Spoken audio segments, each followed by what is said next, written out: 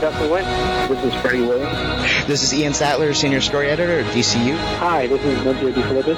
And Christina Weir. Hi, this is Kevin Vandal. Hi, this is Libra Mayo. Hi, this is Brian Azarelli. Hi, this is Matt Wagner, author of Batman and the Monster Man and Batman and the Mad Monk. Hey, this is Mike Martz, Batman Group Editor. Hey, this is Ethan Van Sciver. My name is Neil Adams. This is Paul Dini. This is Robert Greenberger. This is Jerry Robinson.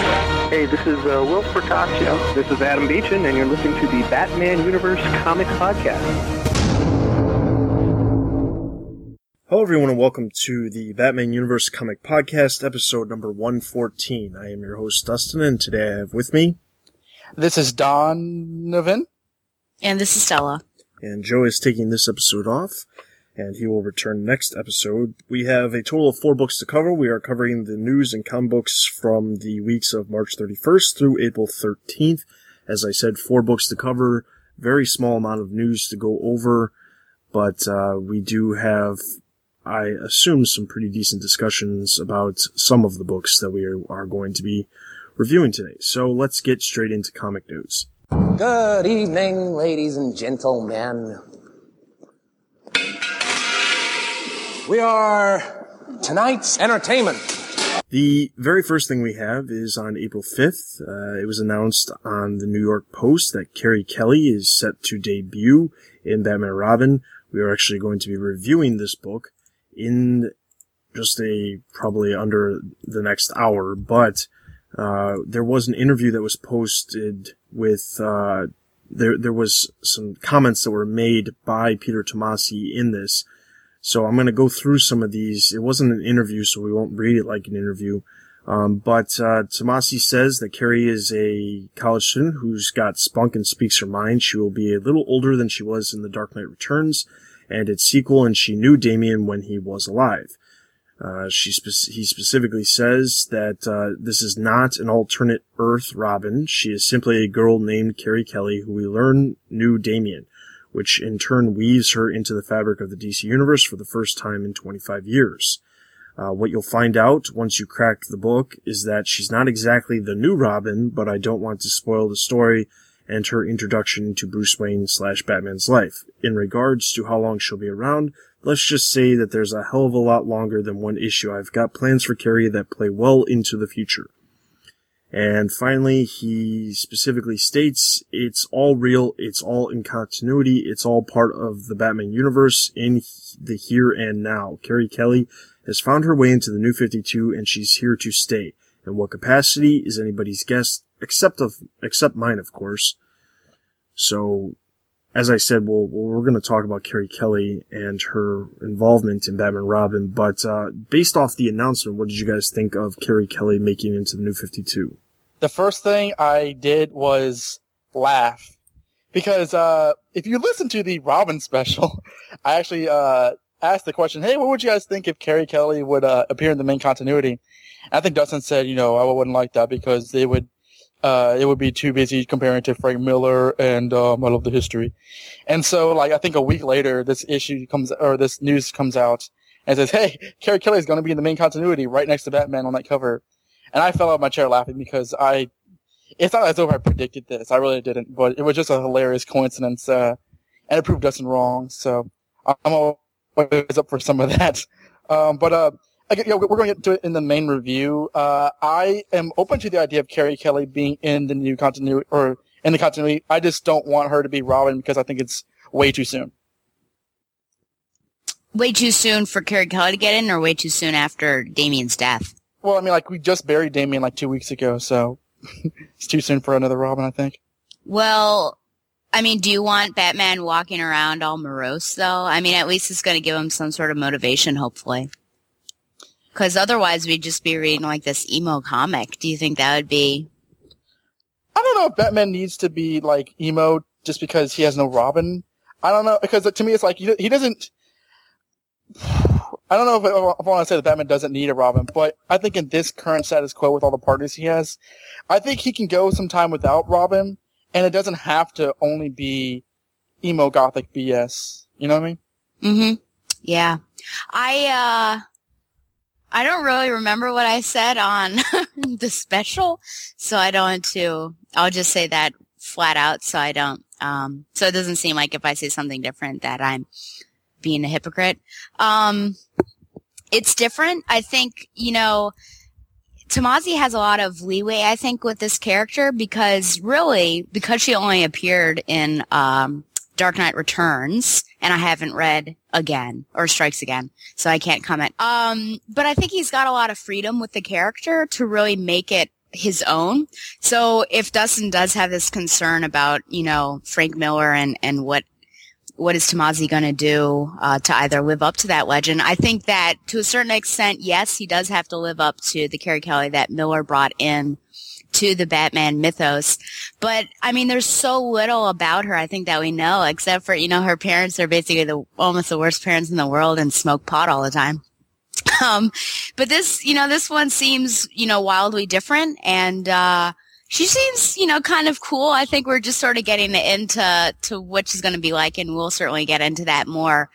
But I think it'll be an interesting ride, and I don't know if we are led to believe that she will be Robin at one point, or is this going to be some sort of red herring and someone else will turn out to be Robin? And are we going to feel betrayed if we sort of have this character for a year and then all of a sudden some other Robin pops up? But, for right now, I think it's fine the way it is. And I guess I just don't want to continue talking, and we'll talk about it later. Red herring. My thought on this was basically, yes, I did say I really didn't understand why she would get brought into the new continuity, but at the same point, I will say I was wrong and say that there is some possibilities. I just didn't see it actually happening when I commented on this before, and that's part of the reason why I said what I said. But I think that if Tomasi is the person, well, obviously he is the person, but if he's going to be the person who's going to, cement Carrie Kelly into the current normal continuity for DC Comics and not just have her in the Frank Miller books, I'm okay with that. And I'll talk more about Carrie Kelly later. Alright, so then the next bit of news that we have is on April 8th. The solicitations were released for July. And there isn't, as usual, a whole lot of surprises. We do have a couple of annuals that will be hitting the stores, including Batman Annual number 2 and Detective Comics Annual number 2. July will also see the final issue of Batman Incorporated with Batman Incorporated number 13. DC is already preparing for Batman Year Zero or Zero Year. I don't know which is the correct name because there's two different titles on this one thing. But they're already expecting that the first issue is going to do so well that they already are saying that they're going to release a director's cut of the number 1 issue in July. For whatever reason, the cover says 0 year, and the title is called Batman Year Zero, the director's cut. So, no idea there. In some of the other books, Batman is going to be teaming with Catwoman in the pages of Batman and Robin. Batwing will be coming to Gotham City and we assume leaving Africa for possibly good. We do not know exactly based off that solicitation.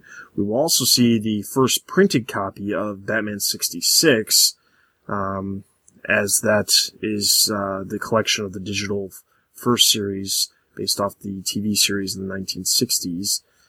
We will also see all of the other books in digital form, including Batman Beyond Unlimited, Batman Arkham Unhinged, Legends of the Dark Knight, and Batman Little Gotham.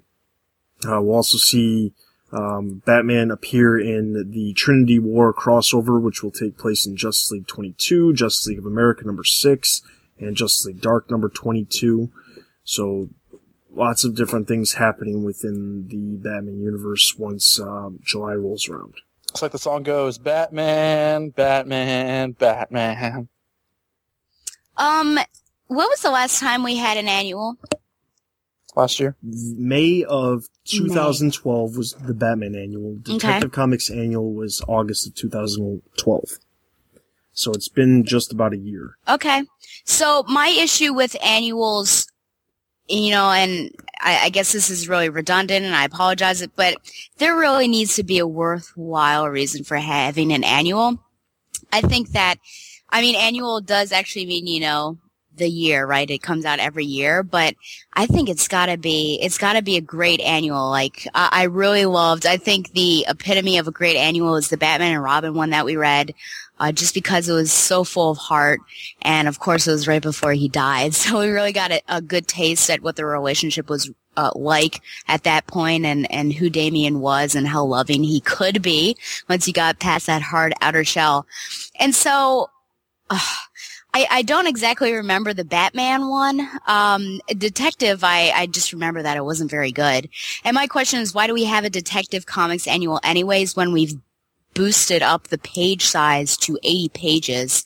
So why not just have a regular issue instead of calling it an annual? And is it going to be anything special? That's just sort of my concern is, it's just going to be like a regular issue, I feel. I mean, I could be wrong, but these annuals just come out and they take your money and it doesn't seem to give anything in return.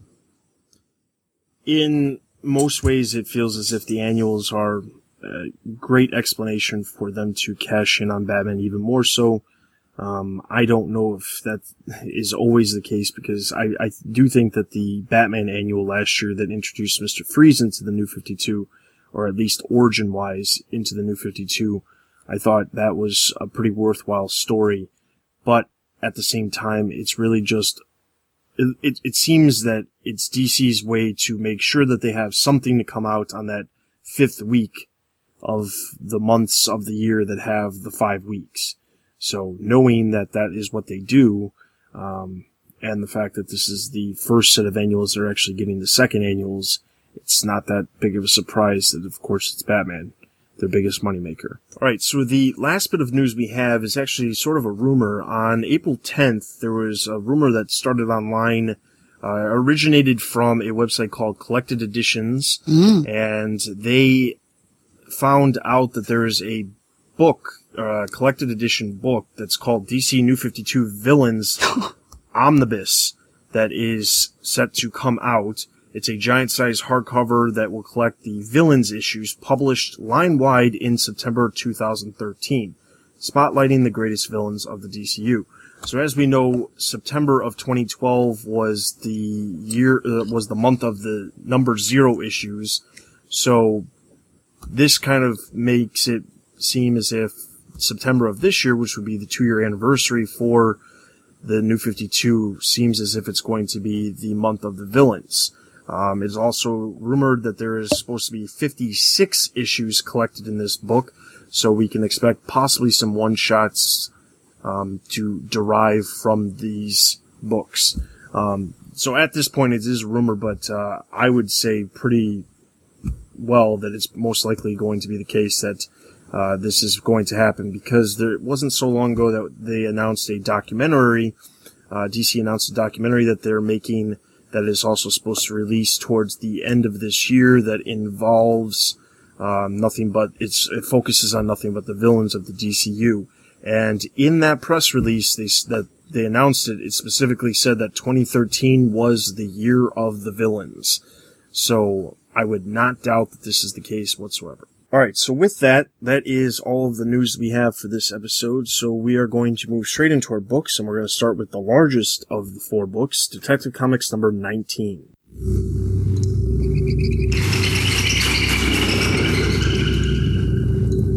Oh yes, 19, that's the number, yeah. Special 80-page spectacular. In this issue, we have the 900 by Jason Layman and Jason Fabok. Birth of the Family starring Man-Bat, written by John Layman and illustrated by Andy Clark. Mr. Combustible in Birdwatching by John Layman and illustrated by Henrik Johnson. Gotham's Finest and Through a Lens by John Layman and illustrated by Jason Masters. Bane and War Council, written by James Tynion IV and illustrated by Michael Janin. And we have various pen-ups by people whose art you might like. So this issue starts off with a bunch of Man-Bats running around Gotham City while we see Kirk Langstrom and an incredibly sexy-looking friend, Steen Langstrom, seductively walking through the doorway as Kirk says, "I did this. This is all my fault." Again. We see a scene of a woman and her baby being infected, and we see Batman heroically trying to stop the Man-Bats with his new Bat-Sonic gun. Cool, man. So he runs into one of the Man-Bats and gathers his blood. he also he uses that Detective Comics hologram kind of thingy to talk to Alfred, who's back at the Batcave working on this, analysis of a cadaver who they ascertained was killed by Zsasz. So, but Batman says Zsasz will have to wait. He runs into more Man-Bats, and Alfred suggests calling the rest of the Bat family for a bit of assistance. But apparently this is, be a Dick to Batman day. Batgirl says, "Shut up, I know what I'm doing." Dick just totally ignores him and heads towards Chicago, where we'll find out his adventures in the next issue of Nightwing. And essentially, Batman tracks down Zsasz, who's turned into a Man-Bat himself. And they get into a bit of a scuffle at Zaz's apartment. They fly out the window and run into Batwoman, who is also mad at Batman for reasons that are explained in Batwoman number 18. She introduces him to the Langstroms for the first time, and Batman is surprised because this is not the Man-Bats of Talia, because as we all know, Talia created the Man-Bats. They explain their science and how it's their fault. Kirk says that, the only way to stop everyone from becoming a Man-Bat is to, I'm not exactly sure how this works, but inoculate or infect himself and he'll become a Man-Bat, but I suppose his genes or something will spread across the city and help turn people back to normal. So he saved the city at the cost of his own humanity. Zsasz kind of moons at Batman and says, Batman says, who's behind this? The Penguin? He's in Blackgate Prison. No, not that Birdman. Not the little Birdman, the big Birdman. The Emperor Penguin. And we end this story with Emperor Penguin, I don't know what he's flirting with Poison Ivy and saying, "Hey, baby, I believe you owe me a favor, and I'm here to collect." So that's to be continued. The next issue is a flashback issue. The next story is a flashback story with Francine Langstrom looking out the window. I assume this takes place right after this story we just read. And she thinks about how when she first met Kirk Langstrom and they got married and she found out how much conviction he had in working with bats. And essentially, the story ends on her deciding to become a Man-Bat herself to find her husband. And we end on her quaffing down a vial of chemicals. The next story is Bane in Ward Council. Bane's in Santa Prisca again. I don't know why I would go back there. And he's training some other criminals who I gotta imagine are hooked up on some sort of venom or mutagen, and tells them that they are trained to go up against the Court of Owls, because, as is explained, they were going to attack Gotham City on the Night of the Owls, but were taken down by the Owls and he's just sort of obsessed with, finding and destroying them before he goes after Batman. We get a flashback to that terrible Batman, The Dark Knight issue where he falls off the cliff. And he was set upon by, I forget this guy's name, the character from Talon, who with a beard, who's basically like Calvin Rose's Sebastian Clark. Thank you very much, Sebastian Clark. You're welcome. It's nice to have friends. So basically, Bane is gathering an army to fight the Court of Owls, which is pretty cool. And spoilers, he's going to be in Talon. The next issue, or the next story, is everyone's favorite villain, Mr. Combustible. He basically is robbing. This is during the Man-Bat siege. He's robbing a jewelry store, and all of his goons are wearing masks. And this one guy tries to catch his nose, so he lifts up his mask, and Mr. Combustible's like, "Nah, nuts, kill him," because he turns to a Man-Bat, and that happens.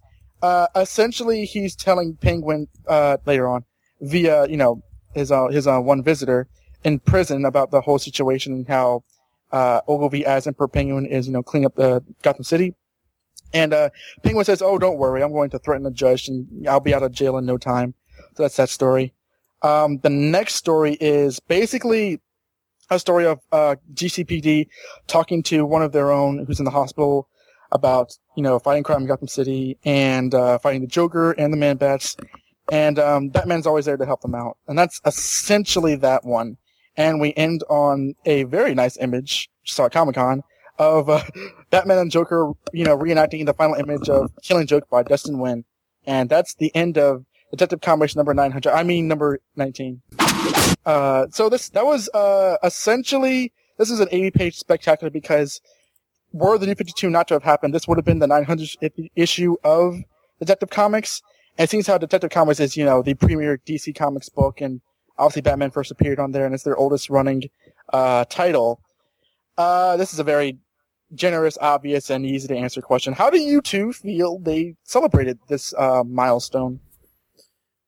My simple answer to this is, well, they just basically gave us a ton of stories that in some way intertwined, but it kind of goes back to what Stella said about the annuals. This just felt like a reason for them to put more pages in, put more story in, and in turn raise the price to get more money from us. Let's see here. I do definitely agree. I think that this is going to definitely be a way to get more money from you. I do like sort of the spirit of it in the fact that this is getting back to, the Silver and Bronze Age where Detective and then Batman Family and then when Batman Family died and became Detective, had all these different stories. So I do like that. Now, they weren't necessarily intertwined like this. They had different characters in different stories. This seems a little bit too contrived in that we're going to do this 80-page thing, but they're all going to connect. I don't think that's necessary. I think that you can have an awesome 80-page book and highlight different characters, but those stories could be separate. I think it's cool that we're bringing back Man-Bat, and we've got Langstrom, and he was in the Detective Comics in the 70s and the 80s, and he had his own stories, and sometimes he was working with Jason Bard, sometimes he was with Batman, and I think, if you treat him separately, that could definitely work. I think in the beginning, since we're introducing him that way, I think it's fine that they're working together, and it is all matchy-matchy.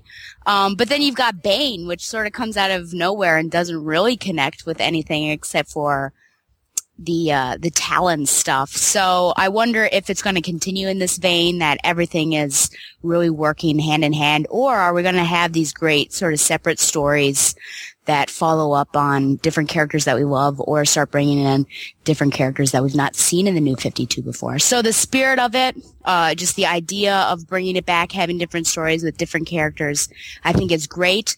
Execution right now is not as great. Yeah, I gotta be honest, because we were kind of talking pre-recording about our general feelings on 80-page spectaculars. And I honestly found this one to be like one of the more inoffensive 80-page giants. The multiple story, I actually didn't think about it, but Stella's right. The multiple story kind of aspect where we told different stories with different Batman characters, not Batman necessarily, that really does feel old school. And I think that's a really nice, understated way to have a Detective Comics anniversary. And including Man-Bat is just another sprinkle in that particular ice cream. I thought that the main story was solid. I have an issue about that, which will be the next talking points. But I thought generally it was a very straightforward, solid story. I don't think any of these stories were actually bad. I thought they were all fair. I thought the Bane storyline that's going to show up in Talon sounds pretty interesting. That's a cool idea. I thought that the Gotham City Police one, it was probably my least favorite one. Not that it was bad, but I thought I've seen stories like that kind of done better, but it was okay for what it was. The Francine Langstrom one where basically it's going to, it's more of the prequel to like the Detective Comics version of Terror in the Sky, which is BTAS episode. What else? What other stories were there in this thing? The Mr. Combustible one. That's a throwaway. I suppose it's a prequel to other stories down the pike. I thought these were fairly solid. I mean, they weren't great any means, but they were fine. I mean, I can't really say a bad thing about them. I think that overall, I think the Man-Bat stuff was kind of interesting as far as introducing him into the New 52 and kind of giving him an origin right there. We see the even further exploration of his origin by delving into that story with Francine. Although I do find it just a tad odd that right away she turns into, a Man-Bat too. That to me was seems just a little far-fetched. But I guess we're gonna have a Man-Bat couple fly in the skies in Gotham. Oh. The Penguin story and everything that dealt with Emperor Penguin, it just really is leading up to whatever Layman's got planned. I did find it kind of interesting, the story that they had with Bane, leading to what's going to happen in Talon, only for the fact that, I don't know if you would even consider that one of the backups just because it wasn't written by Layman or if it was part of the main issue. It's hard to tell because there was so much stuff, so many different stories in this book. But I do find it kind of interesting that they set it up so that way Talon, bam, here it is this month. At the end of the month, it's going to come out and Bane's going to be in it. And it'll be like, you don't know why Bane's going after Talon? You don't know? Well, hey, go buy this giant issue that costs you more money than a normal issue, and then you'll find out. You know you want to. And to me, I just find that a little bit odd because they could have explained that in Talon. They didn't have to do that in Detective Comics. I'm not saying it's a bad story. I think it did a decent job of tying a lot of the different things that Bane has appeared in the New 52, which we don't tend to see. Sometimes we've seen some of these characters, but then they just somehow magically their previous appearances, specifically appearing in Batman the Dark Knight, have been ignored. We saw that with Scarecrow, and he appeared in David Finch's run on Batman the Dark Knight, and then it was completely ignored when Greg Hurwitz came on the book and basically told the Scarecrow story, pretending as if Scarecrow never appeared in the New 52. We saw the exact same thing with, I can't remember who it was, but who didn't make an appearance in Batman the Dark Knight during David Finch's run. I mean, he basically had everybody and anybody in that book so that he could draw them. But I do think it's kind of interesting that they even incorporated that horrific story to explain why he was involved in that.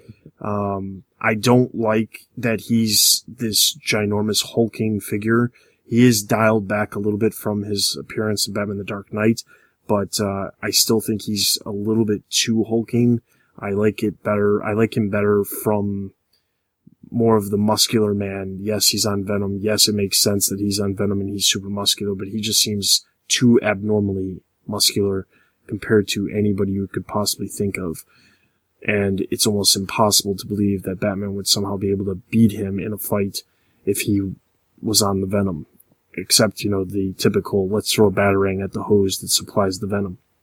So, that was the one story that I had a problem with, but the rest of them, to me, they all intertwined in some way because we saw the Francine story take place after the main story with the Man-Bats. We saw the Mr. Combustible story take place in the middle of the main Man-Bat story. We saw the scene the story at the end with the GCPD cops that took place after, because one of the cops was in fact one of the Man-Bats. So I kind of like how they intertwined.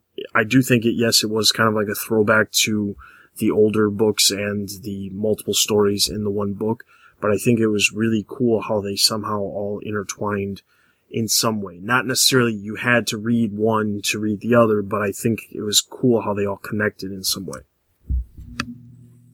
Would you like to see that continue where they are all interconnected, or do you think at some point they do need to have their own separate stories? I think that it would be interesting to see that, because there's certain characters that don't need a full story. We don't need to see an entire issue dedicated to Francine Langstrom. We don't need to see an entire issue dedicated to a cop who was a Man-Bat. So to me, that works. And honestly, for backups, those make sense.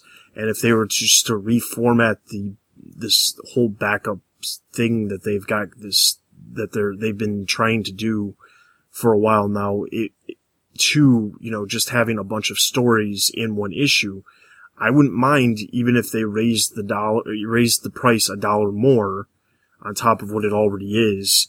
Even though you're paying that $1 for that one backup that almost never is warrants the extra $1. I wouldn't mind paying $2 on top of the normal price. So $5 for Detective Comics, or I wouldn't pay $5 for Batman. It wouldn't make sense in Detective Comics. I'd pay $5 a month for Detective Comics if it was doing something very similar to this, where it had all kinds of different stories relating to all kinds of different characters, because then we would see focus on all of these other characters that are in Gotham City, that are in the Batman universe, that aren't, in fact, focused on, because there's so many books that are so dedicated to focusing on nothing but Batman, even though he somehow miraculously is in 50 places at once every month. Let's see here. I did forget about the cop stuff, and I think that is always something that we need to see, but it's just so neglected now in the New 52, and I just remember the Gotham City police stories that were going on pre-New 52, and Nightwing being an officer at one point, and I think it's just great to see that. And hey, we're bringing back a cop that's been a while that we've seen, and you can tell that this is going to be an ongoing story since she sort of got a partner at the end of it. I did wonder, one of the things I wondered about the Bane story was, were they getting rid of sort of the original amigos that Bane had with him and replace it with these guys like Bird? And do you remember those people? Like, are they just not, does he just have a whole new crew that he's riding with? I did really wonder about that. I don't think they remember nor care. That's a travesty. I mean, yes, it is. he when he was first introduced in Vengeance, that was really awesome. Yeah, and I mean, they carried through. They were with him during Nightfall and everything. So, hello. I did not forget. And I guess I wasn't bothered by the size, when Dustin was talking about it. I was trying to think about if I was turned off by it, but I really didn't, I guess, think anything of it. So, we'll see. I guess I just found it really, uninteresting. Maybe that's not the word, but I guess I just wouldn't think that there'd be any other focus for Bane other than Batman, because all of a sudden the Talons are his main focus. And I thought it was very odd. And hey, let's get the Talons. Let's remind people that they're not dead, as if something else is going to happen with them. So I don't know. I just thought that was a little too forced for me. One last minor point, because I mentioned it earlier, and we don't have to spend too much time on this, is that this is technically the first meeting between Batman and the Langstroms in the New 52, and all right. Personally, for me, it's not so much that, because that's fair game, but because Batman name checks Talia, he's like a Sakura Blue. These aren't the ones from Talia. That to me kind of gave me like a continuity hairball, because Talia is using the Man-Bat serum that's specifically from Kirk Langstrom.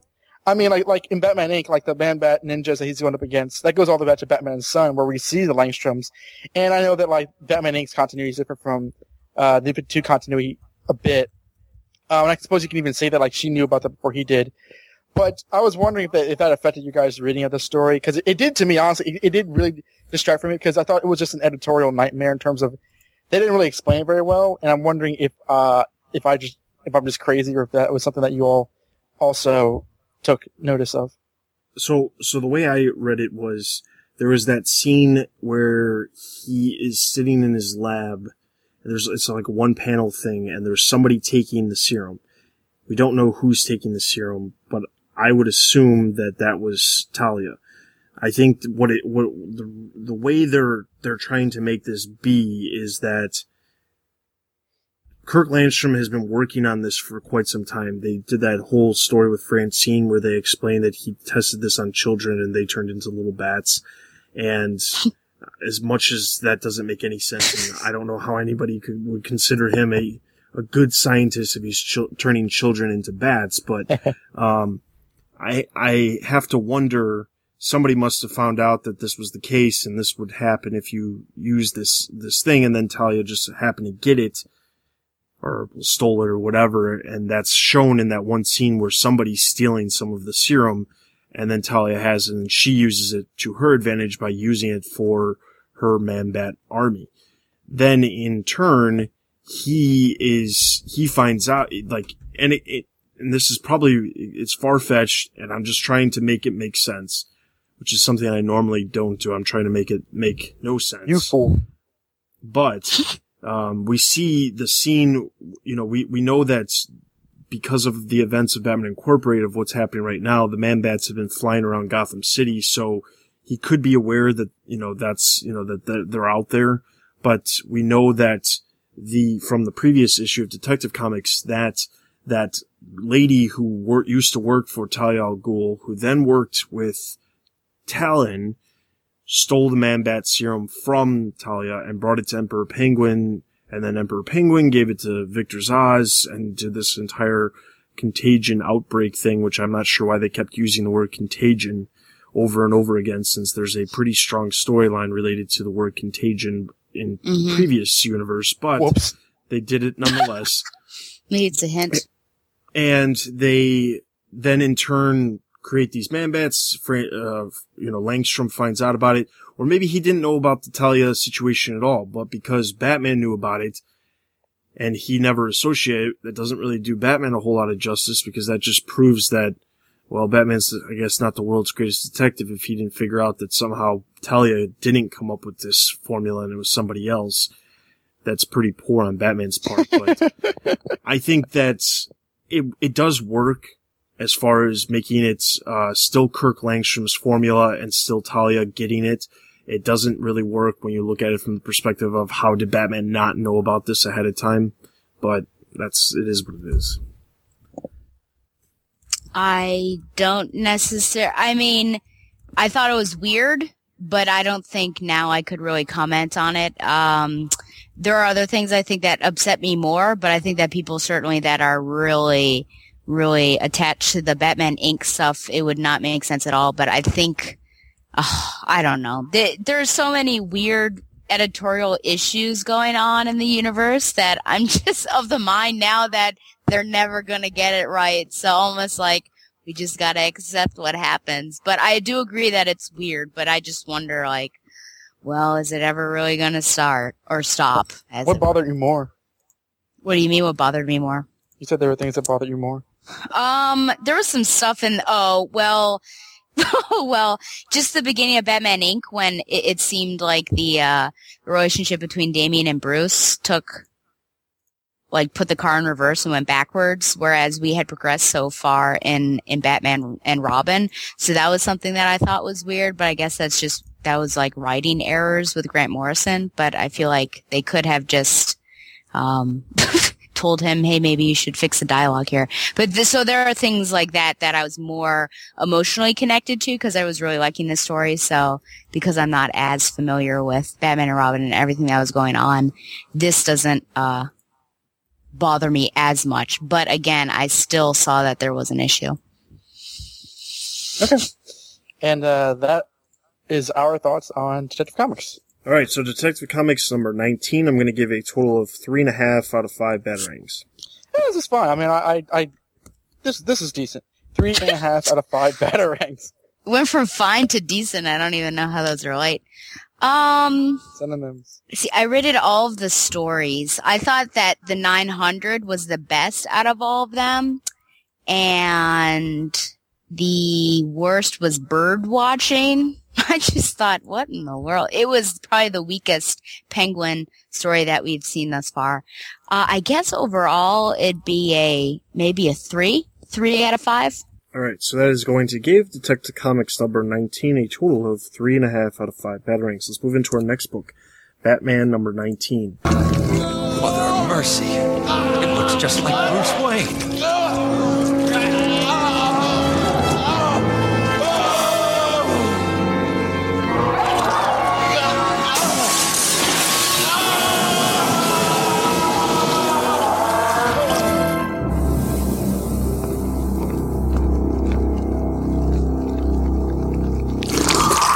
You know what I'd have given for a death scene like this? Too bad I won't get to read the notices.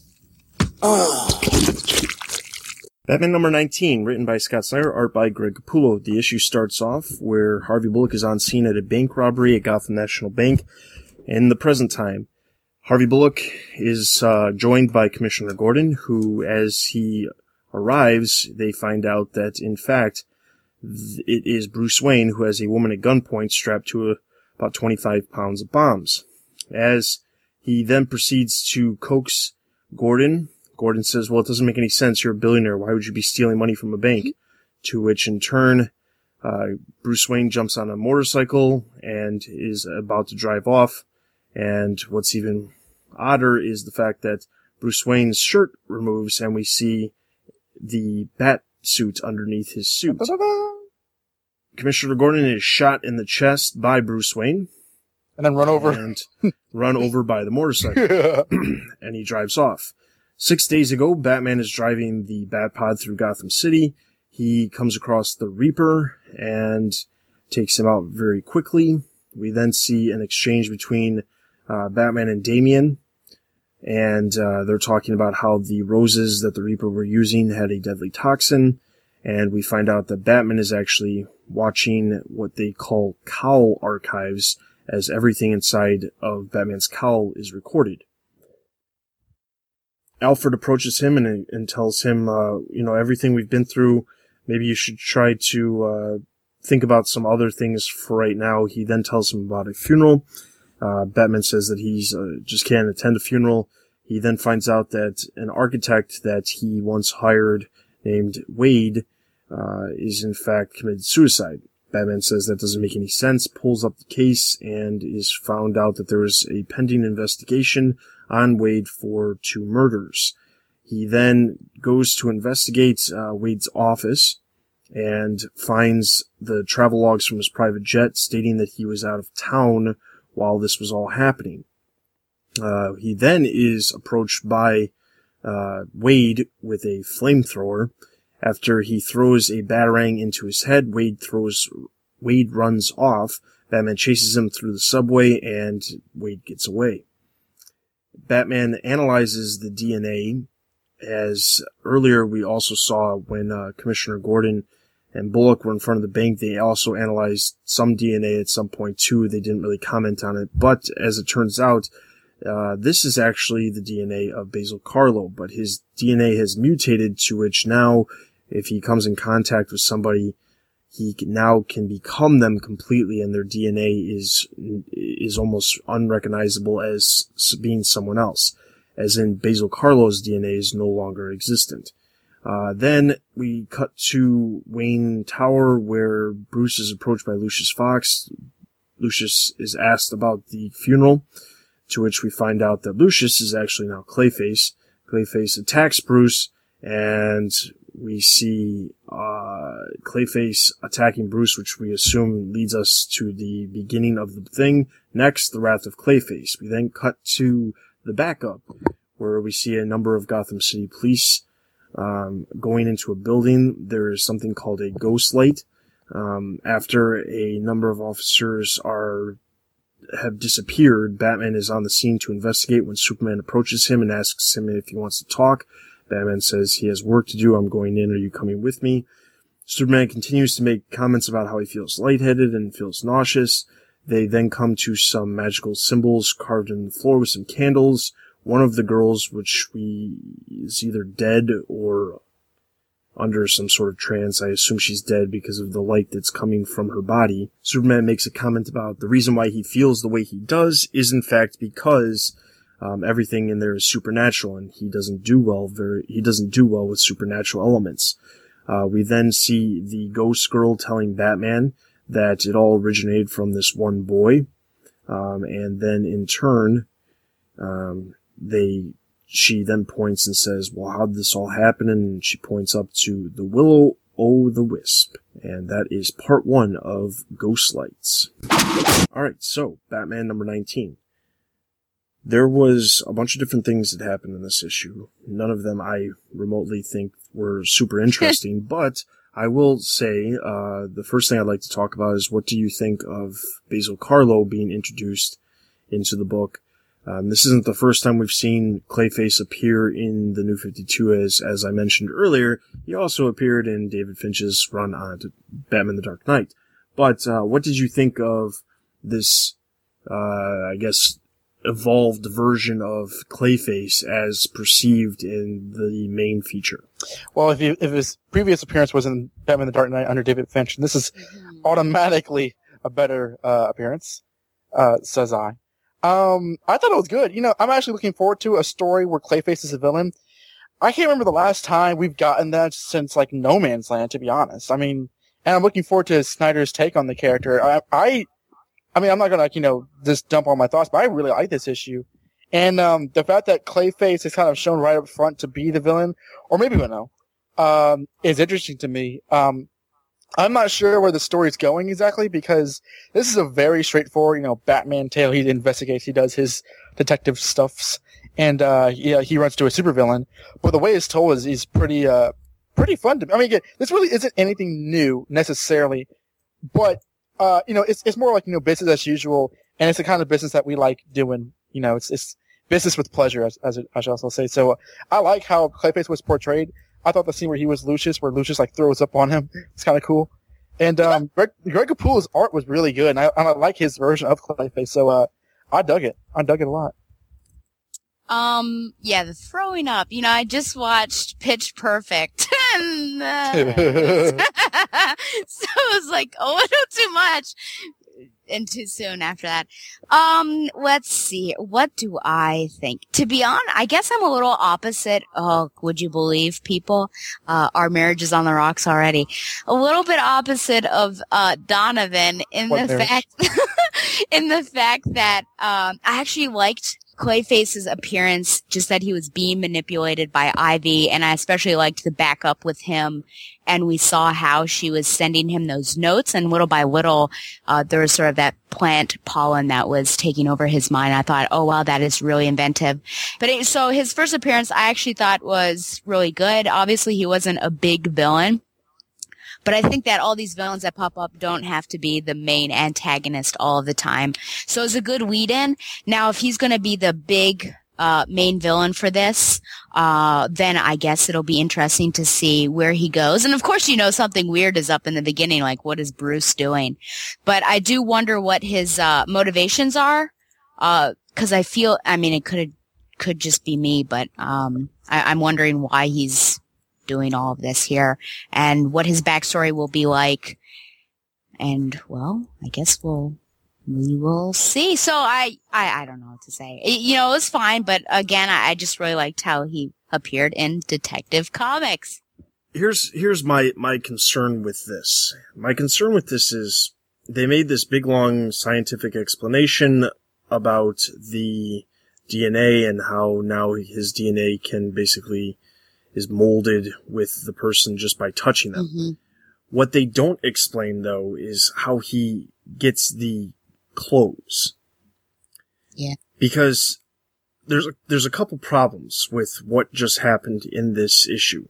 The first one is the fact that when he takes the form of Bruce Wayne, Bruce is wearing the bat suit underneath his normal suit, and we see Clayface remove the shirt, and then in turn the batsuit is revealed and Gordon sees it. So how are they going to explain that? Number one. Number two, clothes has nothing to do with DNA. Yes, I understand that he could take the form of the clothes, but how would he be able to take the form of the clothes without knowing what kind of clothes it was? Well, first of all, do we know for a fact that this is Basil Carlo as Batman or as Bruce Wayne in the flash or in this first scene?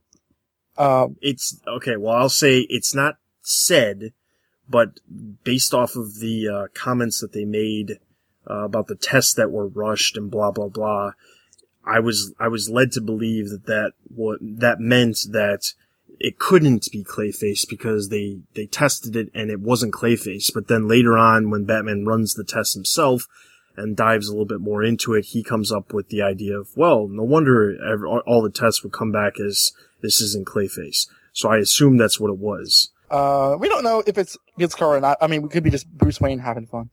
I'm not sure. Personally, it doesn't really bother me as much, because this is clearly something that's going to lead into something. I'm not really concerned about how it works, and the fact that they show that Clayface is evolving, Clayface is changing from what we used to know. And, he always could do clothes before, obviously, but now, because the clothes affects his DNA, I don't think it's so exclusive to clothes and DNA. Now, obviously with Batman, those are clothes that he would wear. But, personally for me, I don't know the answer, but as of now, it doesn't, I'm sure it will bother me next month. Woo. But, right now it doesn't bother me.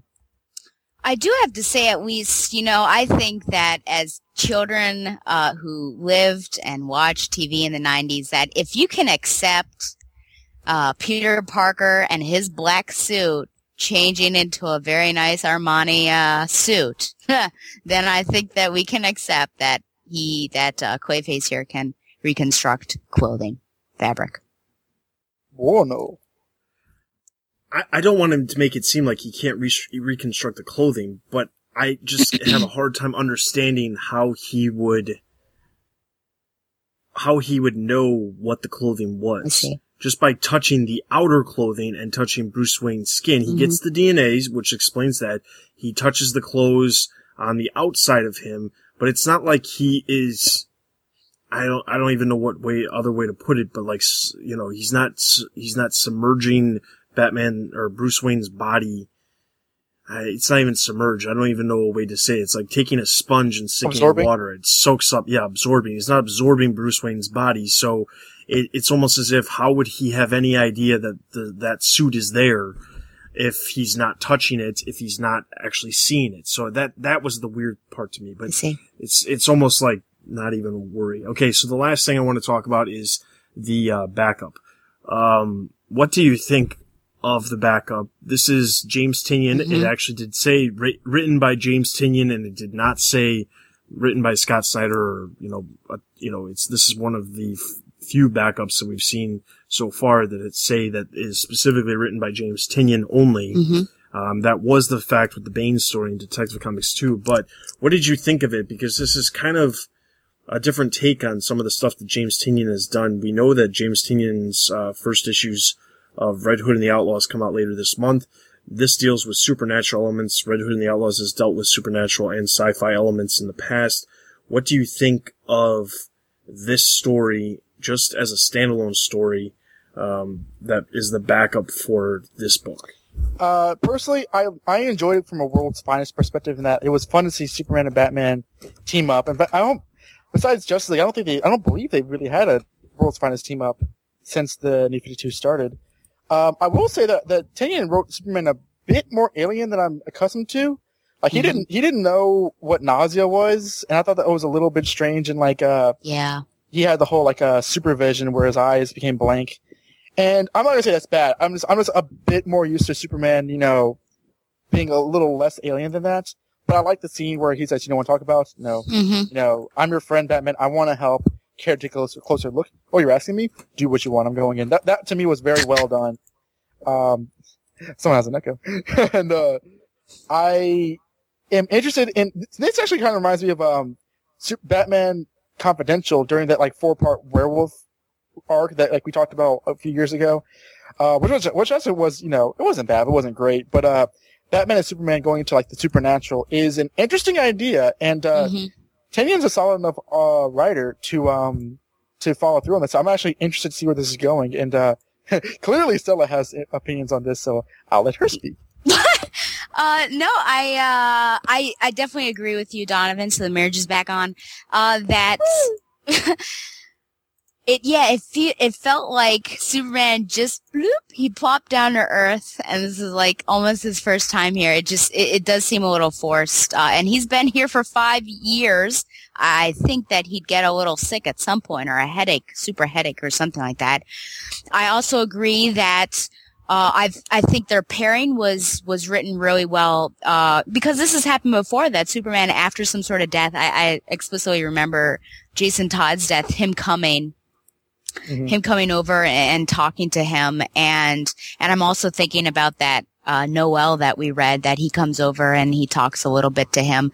So it always seems like he's sort of this bright light, and he tries to help Bruce out because he knows that Bruce is dark, and so he tries to be this optimistic force. And so I think in that way, it certainly was written well. And of course, Batman just basically trying to say, "No, I'm okay. Don't worry about it. Let's get down to business."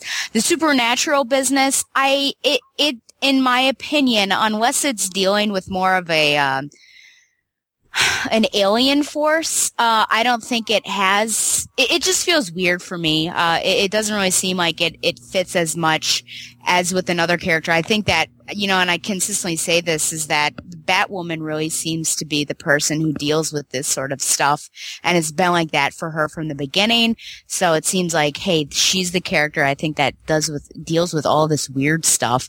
And so this is just like, I'm not sure about this. Now, if it turns out to be some sort of sick manifestation of Starro, I guess I could be okay with it, though I don't think they'd put it in a Batman book. But, yeah, it just seems... It also sort of, I guess we could say that it seems like a Justice League animated episode, just where some weird, you know, these kids decide to play with some mystic rights, which they really should be playing with, and then something bad happens, which is basically what happened when Grundy came back from the dead. So I guess it could work, but it just doesn't. I feel like this is making its way towards, or whetting our appetites towards, that new series, Batman and Superman, whatever it's called. You know what I'm talking about, right? Oh, yes. Don't you think that was the purpose of it? Because isn't that being... It really feels like it. It even feels like the similar art style to it. That's what it feels like. Yeah, like the Greg Pak overall. In my mind, I didn't find a whole lot of problems with it, except for the fact that, yes, Superman has been around for over 5 years, and he has bound to come across something supernatural before, so... to me, yes, it makes sense that he makes the comments about, oh, my vision's kind of blocked. Oh, it's like a strobe light. Oh, I feel nauseous. Those comments are fine, but he never once says, hey, this normally happens when there's supernatural elements before they walk into the room. It's only after they walk into the room and after they know they're dealing with supernatural elements that he then says, oh, well, you know, I don't deal with this very well. Mm-hmm. And it's like, well, you've never had this happen before. That was the only part that I had a problem with. Everything else was fine. I'm not a huge fan of the supernatural element that exists in the Batman universe. I know it does. And, you know, if it tied, I don't think this is going to happen, but if somehow it tied to Justice League Dark, we've seen Batman has actually made an appearance in Justice League Dark a couple times since the New 52. So it's not something that's far-fetched. And it's not as if Batman doesn't know how to deal with supernatural stuff, even if he's not the best person to go to for it. So I don't mind it. To me, I look at this and the only thing I get out of this story is the comments that Superman makes to Batman about the death of Damian, which is pretty much left unsaid, which reminded me of Death in the Family back in the 1980s when that whole situation between Clark and Batman happened back then. So that was the biggest thing that I got out of it. Everything else was just kind of throwaway to me. But Batman's not punching him though, and Joker's not the Iranian ambassador this time. Yeah. I think they are. That's a really good point, Dustin, just about the Justice League Dark, especially since we've got, you know, Frankenstein from Shade coming in. We are sort of getting these darker elements that are popping in. So perhaps there is a connection that's being made. So maybe the entire Batman universe is about to make a dark turn. Maybe. As opposed to before. Darker than let's say dark, magical, supernatural. Darker than black. All right, so Batman number 19, I'm going to give a total of 3 out of 5 batarangs. I'll give this a 4 out of 5 batarangs. I enjoyed this. To me, this is sort of a return to like the Scott Snyder that I am accustomed to. I give it 3 out of 5. The backup 2.5 out of 5. So Batman number 19 gets a total of 3 out of 5 batarangs. Let's move into our next book, Batman and Robin number 19. This is the story you've heard about, talked about. The spine-tingling, blood-chilling story that stuns your emotions. Frankenstein. And I will correct the main man, Mr. Dustin, a little bit and call it Batman and Red Robin, number 19, even though Red Robin's in it for like 10 minutes. Yeah. Well, 10% of the book. Denial. Writer Peter J. Tomasi, penciler Patrick Gleason, inker Mick Gray, and colorist John Caleese. The issue opens with a short-haired girl with glasses eating pizza in a car and reciting Shakespeare lines from Cymbeline. And this is a play based on legends concerning the early Celtic British king Cunobelinus. And, you know, although listed as a tragedy in the first folio, modern critics often classify this as a romance. And like Othello and The Winter's Tale, it actually deals with some themes of innocence and jealousy. So there's a little...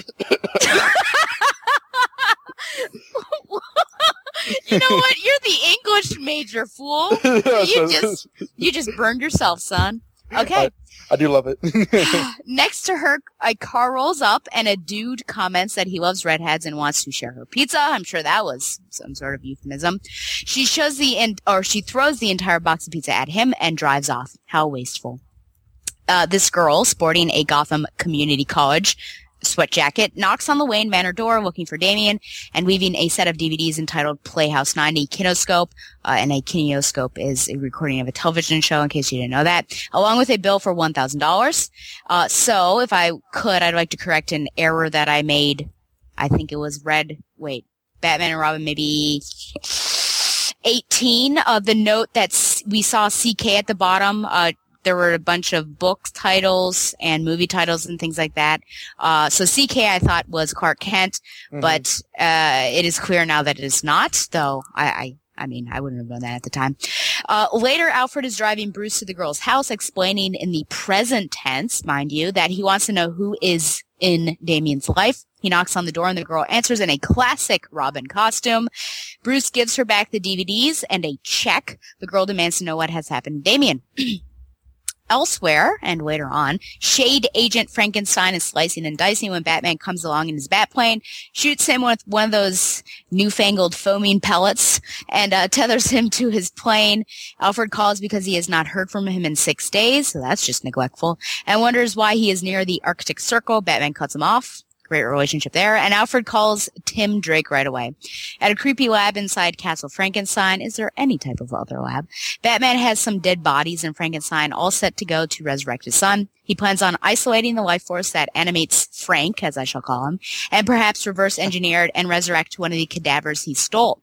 Frank explains that his mission is to protect humanity, and Batman is going against science and nature, and what he is doing is unholy. Frank breaks out of the containment he is held in and begins fighting Batman. Batman plays the part of a father having lost a son, and Frank commiserates with him since he also lost a son, once by his hand and then lost again at the hand of the mother. But Batman doesn't think that they're equal in any way, says they both failed their son, and then electrocutes him. We next see Batman pulling Frank apart.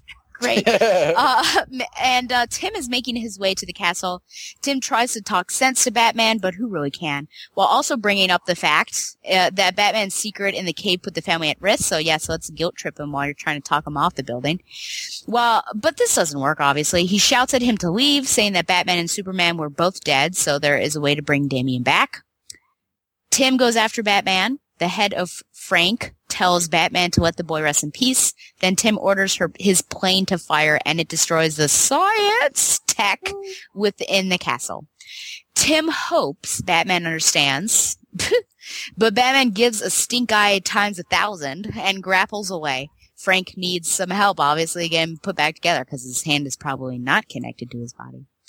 Meanwhile, the redhead girl talks about Damien to her roommate as they play a video game. She says that Damien was a natural, and she hopes he comes back. I should make it clear that she is a hopeful director in training.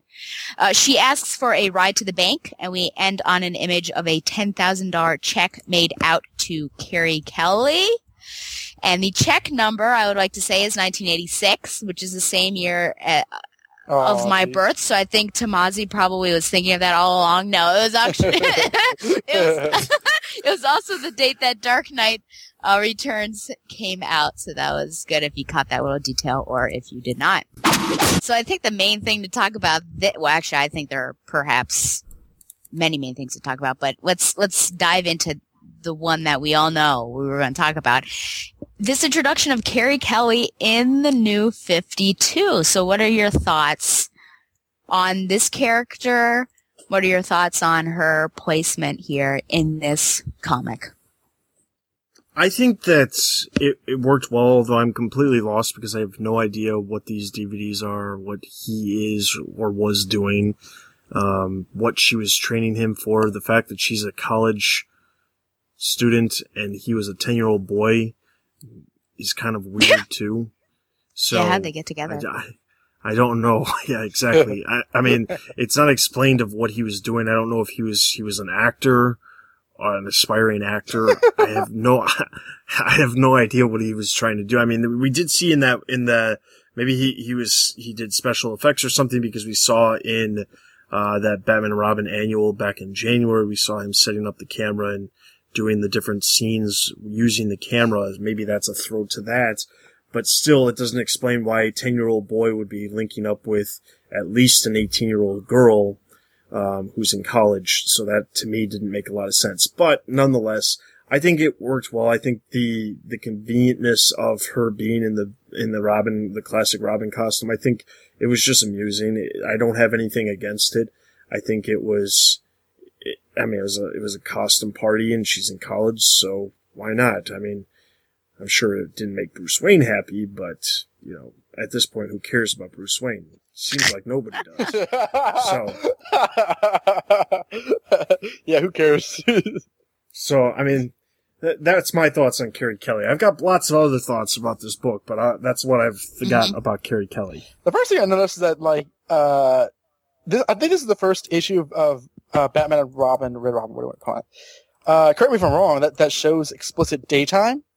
In the first image we see is a very derpy looking Carrie, reciting Shakespeare, which I still out of me. I am a Shakespeare fan, actually, so I just threw her under the bus for no reason. Yeah. And honestly, I kind of like it because Carrie I like the fact that she's still not conventionally attractive. This is what I like about the character, because it has a bit of realism.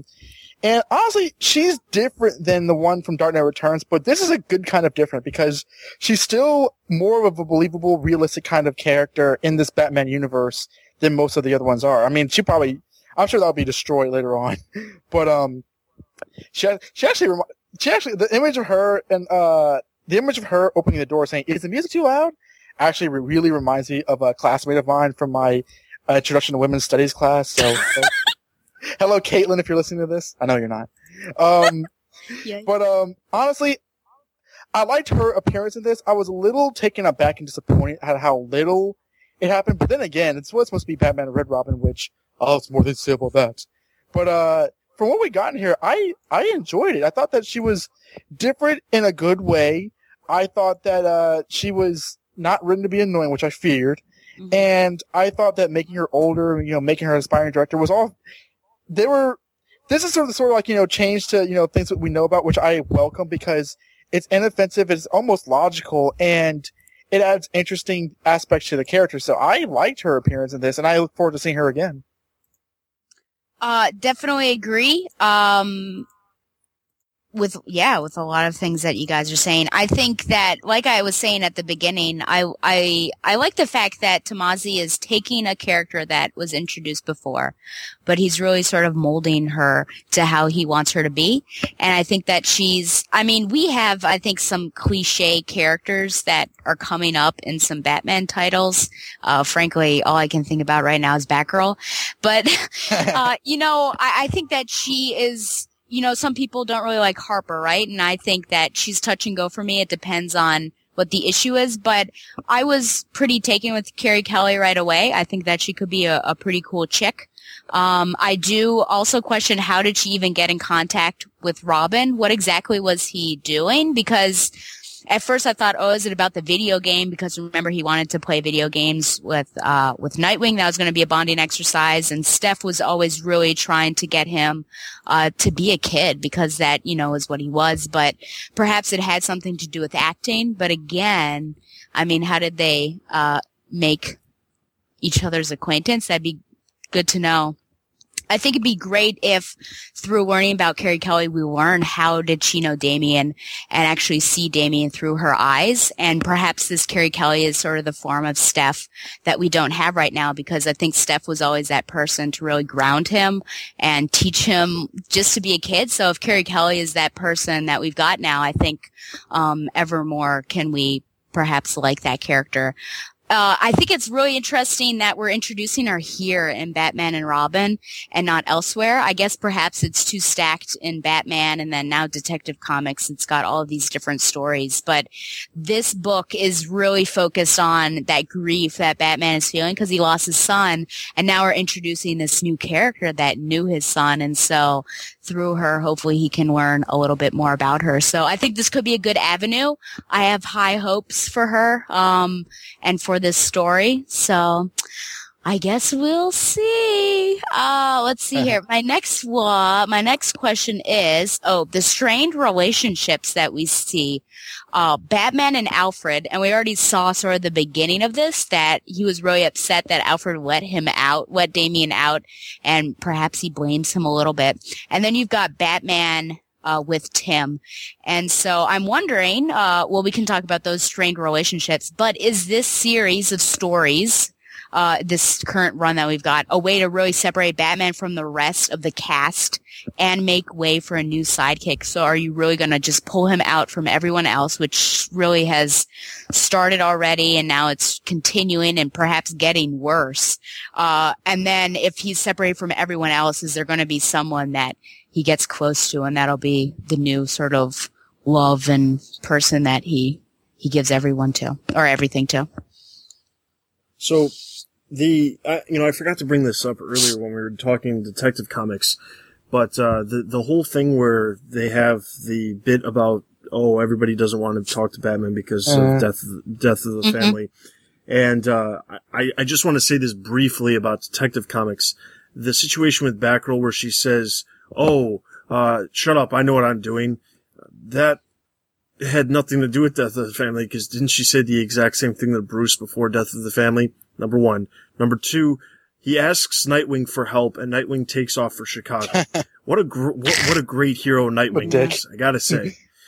So, I mean, those were the only two that they really focused on, because I'm sure everybody else was tied up in other interesting bits, considering Jason Todd was lying in a bed last month in Red Hood and the Outlaws being mended by Batman, Bruce Wayne, and Alfred. But nonetheless, getting to this book with Red Robin, one, I find it, again, what is the deal with the Batman universe and Red Robin? I mean, again, slap Red Robin on the cover of this book, saying that he's going to be in the book, and then he's in, like, the smallest fraction that he could possibly be in. Carrie Kelly had more pages than Red Robin, and more panels. So, I mean, to me, it just, and that's not to say it's a bad thing. It's not that I despise Carrie Kelly because she had more pages. It's just, it seems like a consistent reoccurrence where we see Red Robin, said to be in a book, and then he has the book that reminds me of this the most is, I believe it was Batman the Dark Knight during Court of Owls, where he had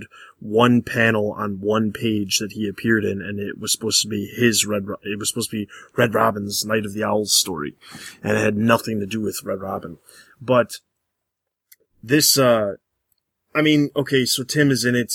The other interesting bit about this was that back when we talked on episode 112, which was just about a month ago, we read through some listener Q&As, and Rob said that he thought that all of these books were going to be about the 5 stages of grief, and he specifically stated first stage was denial. Well, what do you know? The title of the story was Denial, so I guess Rob was onto something with that. The whole bit with Tim Drake, basically saying, you lied to us, carrying on the death of the family. I really just want Zero Year to start and everyone to start telling their own stories and not have to deal with this, this intertwining crap with the death of the family, because the sooner we can forget Death of the Family, the better. Mm-hmm. I don't remember which book it was. I can't remember if it was Detective Comics or Batman and Robin, but there was an editor's note by Mike Martz that said, this happened in The Unforgettable Death of the Family. The sooner I can forget it, the better. Unforgettable. That's all I've got to say about that. I think that Batman and Robin is going to be the one book that's going to continue to dive into the fact and dwell on the events of Death of the Family, and I think it's just kind of happenstance that it needs to do it, because even though all of these other allies are going to somehow team with Batman during the next 5 months, even though Death of the Family happened, even though there's no reason for any of them to work with him, they're all going to respond to Alfred's calls for help, and they're all going to go and help. And to me, it's just, that's great, but I just feel as if, I don't know, I kind of feel indifferent to the whole idea of let's focus on this fact that let's continue on this idea that Death of the Family really broke the family up, but at the same time, each month we're going to deal with another one of these people that Batman has drove away, coming and helping him deal with some aspect of his grief. And I think it's almost making it worse, because I think people aren't doing it for him. They're doing it because Alfred is asking them. And I think this is just an example of perhaps what the trend is going to be, that they come and they're trying to stop him, and basically it makes it worse, because I think the relationship between Tim and Batman now is worse than what it was before this issue began. Yes, I think that number one, talking about like Tim's appearance here. Yeah, I'm with Justin. I don't know what it is with the DC and Tim Drake, because I don't care what happens in Teen Titans #0. Ideally, Tim and Batman should have some sort of relationship, whether it's like the father and son relationship they had, Pre-New 52, where they thought Batman was dead and he looked for him, and they had that hug in Red Robin, or if it's just as partners. I kind of wanted more from this than, Tim wondering, I wonder why he's acting all crazy. And like Alfred's like, you probably should know since you were there watching Damian die. And that was very very disappointing. Although I will say that I did enjoy the scene where Tim was forced to destroy Batman's science. Because, to me, a lot of this reminded me of Resurrection of Ra's al Ghul, which, if you don't know, the same thing happened when Tim Drake was confronted with the possibility of resurrecting his dad and Superboy with the Lazarus Pits, and Nightwing had to stop him. And Tim was going through the same thing, because I read into this, and it could be reading into this exactly, that Tim was seeing a lot of himself in Batman and trying to keep him from doing that. It's not explicitly referred to or stated, but I found a lot of that in the scene, so I did enjoy it for that reason, which is why when Batman gives Tim the stink eye, and Tim kind of looks, like looking down shamefully. I kind of like that, but at the same time, I wanted this to be more of Tim wanting to reach out to Batman rather than Tim begrudgingly trying to stop Batman from doing something crazy, and that being their team up for the issue. I felt that was annoying, and I felt that I'm not sure why they wanted to distance himself from Batman in general. Again, I'll go back to if anybody needs distance from Batman, it's Nightwing, which he's going to get, but never mind. Is this going to be used to distance the Bat family from Batman as opposed to bring them together? Possibly, because I know DC really loves that idea, and it's a stupid idea. They shouldn't love it. But honestly, it doesn't make sense, because when you're going through a tragedy, even if you want to be by yourself, the people who love you are going to try to reach out to you and try to help you. So I think that if that's what they're going for, and that's what Tomas is going to be writing, maybe it works for this first stage, but by the end of this storyline, they should really be all back to status quo, ideally. Oh, my final question is, what do we learn, and do you find it okay learning more about Damian post-mortem? So it's as if he's still a character in this book, but we're learning about him through people and through different events. How do you like this sort of tactic here? And do you think this will continue? I think that in this specific title, it's fine. The reference that we saw in Batman, where Batman's, watching the Cowl archives of him and Damian working supposedly only 6 days ago. I think that, to me, that seems like it really shouldn't be there. But references to Damian in Batman and Robin, and references to Damian post-mortem, as far as learning more about Damian through Carrie Kelly, I'm okay with that, or other characters. I'm fine with that. I think it's justified in this title. I think that the other books, if they continue to have references to Damian other than just words, it's really, they're just trying to basically say, hey, Damian's in our book, and I don't like that. But this makes sense because this is that title. It's supposed to be Batman and Robin, and even though it's going to be changing names for the next 5 months, it still is Batman and Robin. So I think it's completely okay for them to focus on it. And I also find it interesting how even though Damian is mentioned throughout this story, they never once show him once. But Batman, who, if we remember correctly, barely referenced the death of Damian in Batman number 18, somehow has to, have this image of Damian show up in this title. So to me, I don't know what the necessity is to do it in Batman, but Batman and Robin, it makes perfect sense. Well, it's better to it's better to show than tell. And, if Batman goes through all these things and, and they're not explicitly referencing Damian, or they're not shoving an image of Damian's visage in the reader's eye, then I think it's better. And, I thought the thing in Batman where he kind of stood, it was like Die Another Day. He was like in the sort of like, VR thing in his cowl, watching Damian from the past. That was a bit weird. In fact, I'm not sure if this is actually going to be a talking point, but I thought that like the whole Frankenstein thing was kind of weird. I'm of two minds about that. But, this is the idyllic kind of book to address Damian's death, because I don't think any other writer wants to do it. They want to tell their own story. So, whatever works best for the characters, to be honest. Mm-hmm. Frankenstein isn't a talking point. If you wanted to go, I tried to, pardon the pun. I tried to, ignore what went on because I thought it was so weird. And it just seemed really out of character. I mean, why go to all of this when you could probably find a Lazarus pit somewhere? Yeah, because there's no negative repercussions from that. Well, there's not, but in this desperate mind state, I feel like he would do it. I don't know. Yeah, well, I'll say, when I was reading through this, the first thing that came to my mind was, so he's willing to bring him back and resurrect him like Frankenstein, but doesn't even consider the Lazarus Pit. And yes, we know that there's repercussions from the Lazarus Pit, but as we've seen with Jason Todd, that can be fixed. So how's that fixed? He went through that training and he's not crazy like he was when he first got out of the pit. That was the whole point.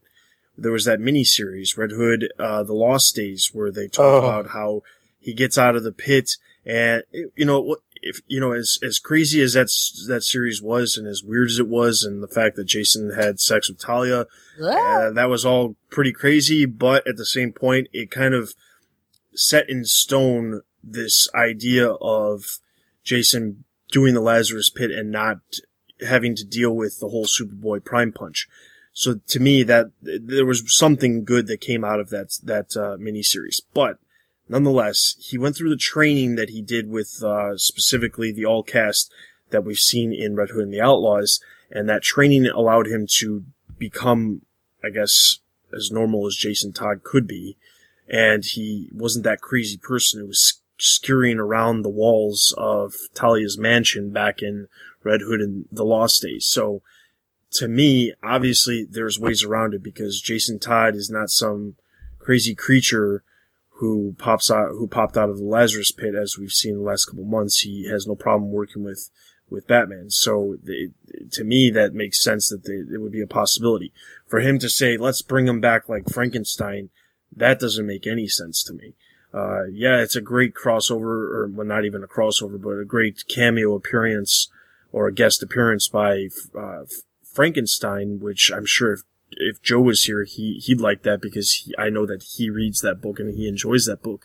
But to me, it seems like of all the different possibilities in the DC universe, the one that you come up with is to bring him back from the dead by using Frankenstein. Mm-hmm. And pulling the poor guy apart. That seems sad. I'm of two minds of this personally because at first I was like, what the hell? But Batman did just lose his 10-year-old son. His 10-year-old son was murdered, and granted, he was not in the right mind when Jason died. This is a bit different because Damian was such a wild card. He kind of went off his own. They were partners at the time. It was a bit more complicated, I think.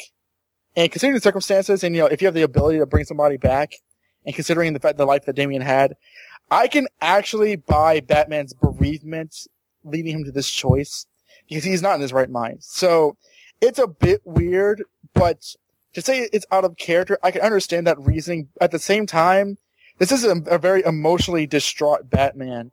And I think that because of the situations, people will do out of character things, and that actually, kind of keeps them, being unpredictable when certain, traumatic disasters occur. The Lazarus Pits, they're not the Dragon Balls. They aren't supposed to bring people back to life. Yeah, I did it. I don't know what that means. They're not bringing somebody back to life wish cards. And I know that they're used like that a lot in comics because writers don't know better, but I don't like it when the Lazarus Pits are just, just bring them back to life that way, because ideally that's not supposed to happen. And even when it does happen, it's not supposed to be this whole free, nothing, let's just do that and all our problems will be solved thing. Plus, I think in the status quo currently, I don't think there's any Lazarus Pits left, or if there is, there aren't that many. So I don't see that being like the big crippling plot point that everyone's forgetting in the comic book. So, that's sort of my take on that. I mean, again, I'm mixed. I kind of see Batman's, craziness, being justified in this issue. It's a bit off-putting, but I understand it. I do have to say, people, that I was accused there's the coughing of nerd, and Donovan just mentioned Dragon Ball Z, so I hope you're on my side that he is a character assassinator. All right, Batman Robin number 19, I'm going to give a total of 4 out of 5 batarangs. I was kind of confused as how I felt about this, but ultimately I think I liked more than I disliked, so I'll give 4 out of 5 batarangs as well. I think it had its plus moments and everything, but I think there was a lot of stuff that was weird that was sort of going on, and it's lost a bit of its emotional, heart-wrenching nature. I think it doesn't need to be emo, but I think it still needs to sort of go there, and it went a little off the tracks for me with Frankenstein, and just Tim felt very forcefully placed in there. So 3.5 out of 5. Hopefully it gets back to where it's supposed to be. All right, Batman Robin number 19 gets a total of 4 out of 5 batarangs. Let's move into our last book, Batgirl number 19. Oh, man. Lifestyle. Call an ambulance. Dad. Barbara?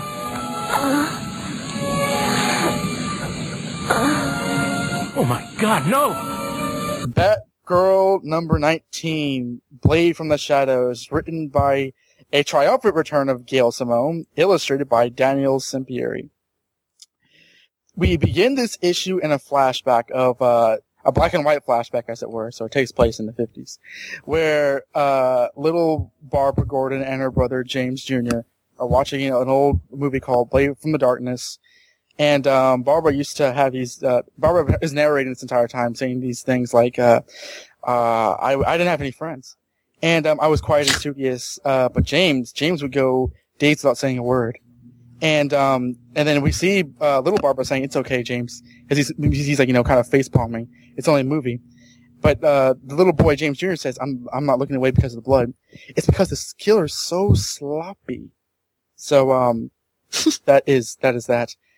2 hours ago, which I guess is in the future. I guess it's in color. We see, Alicia, Barbara's old roommate, looking the same, it begins already, looking in the same movie, petting their cat, I think it's Alaska, with her Shazam t-shirt and, polka dot pants. So the door knocks, she grabs a bat, and we see Barbara saying, "Hey, can I come back home?" Alicia says, "Oh no, you can't do this to me.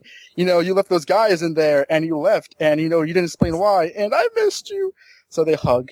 Barbara says, "Roomy, I have some things to tell you. I was, shot and paralyzed for a while, and I think this is the third time I'm telling you that." And, we see her tell about the Joker and how the Joker came back. And, oh, by the way, that man that you were dating, he's my brother who's, suspected of a dozen homicides, and he was also in Arkham Asylum, but we don't worry about that. And, the cat he gave us was, a callback to the cat we used to have. So what do you think about all that? "Barbara, I'm transgendered." "I love you." So that's the end of that scene. Barbara gets a call, and Alicia tells her to go. So Barbara suits up as Batgirl, saying, "Yes, I told her everything, except for me being Batgirl. That's not different than Batman at all."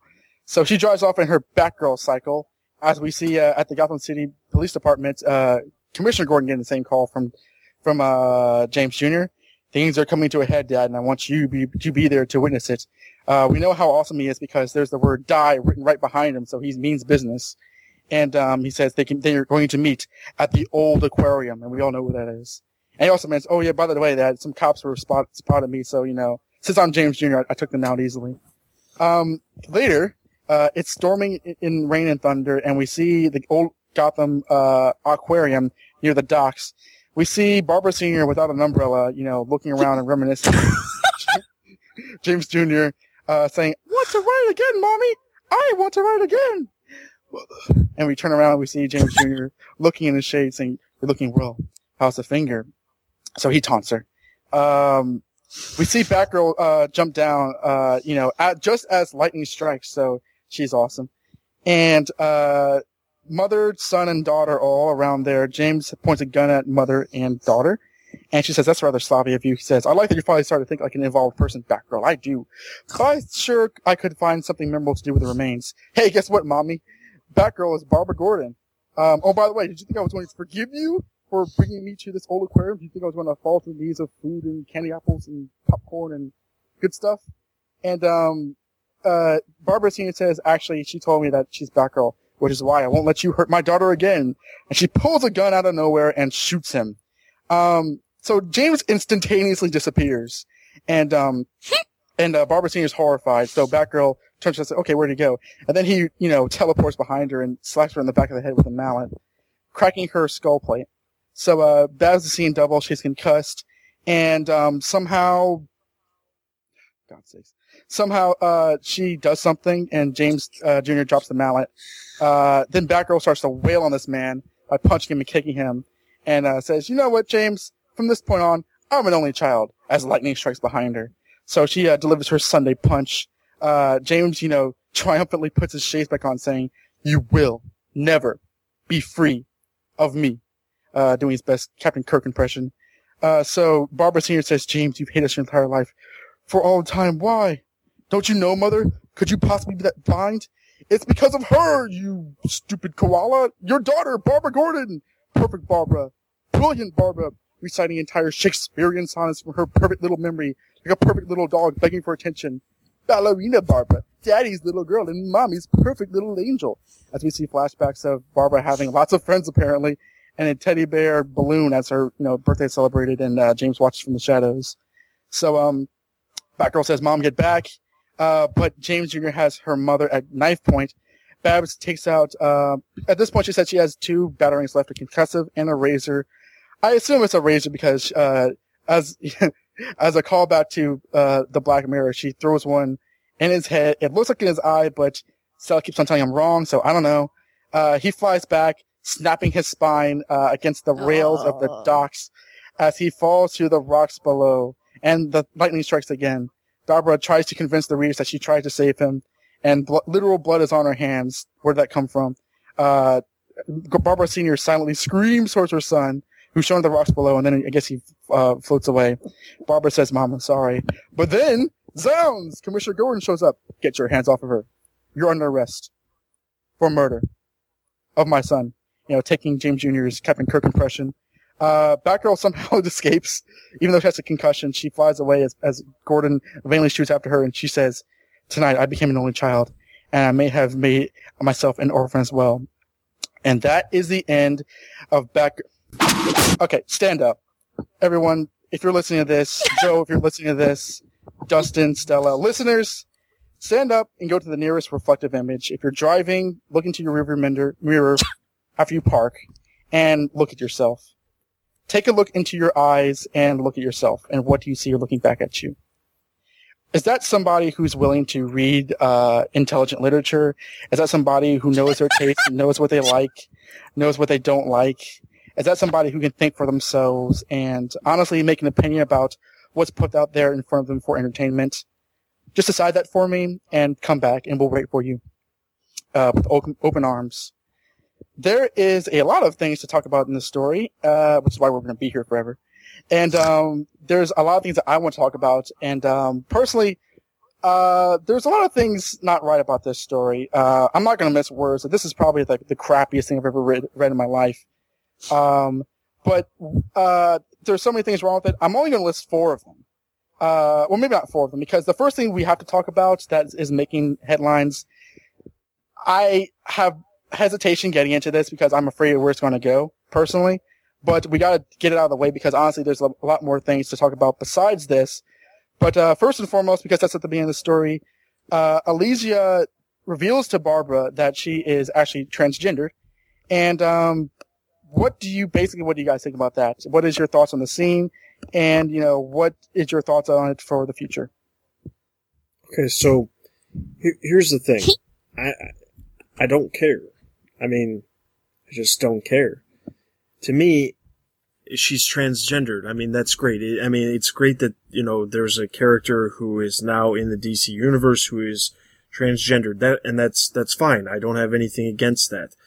But quite honestly, it just seems as if Barbara just basically pours every secret she possibly has, except for being Batgirl, to this girl, and her response is, I'm transgendered, and that's the end of it. We don't know hardly anything about this character, but I guess her entire basis of her character is based on nothing but the fact that she's transgendered. I mean, this is a very touchy subject because it's something that, I have not a lot of experience with, and it's not something that I really should be the spokesperson or speaking of because I don't know a lot about it. But I'm just going to say that to me, it felt as if, well, all those fans that followed Gail Simone through Secret 6 and were expecting her to do some, crazy stuff like, and I say crazy, I don't mean crazy, so apologies for saying that, but the sexual stuff that she had in Secret 6, where people were lesbian, people were gay, people were bisexual. There was all this stuff that was happening in Secret 6, and all those people really looked to Gail Simone as their comic writer,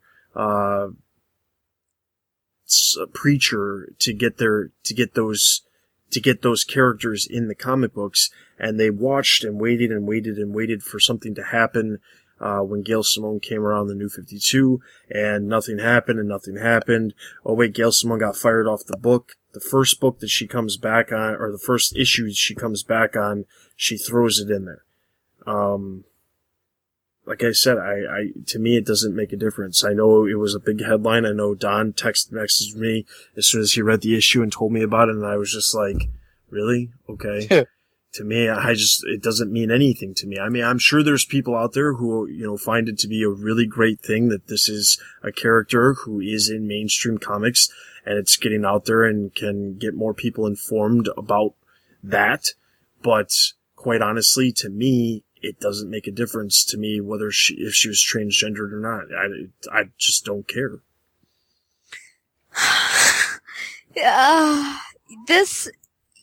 The word that can summarize this entire issue and my feelings is contrived.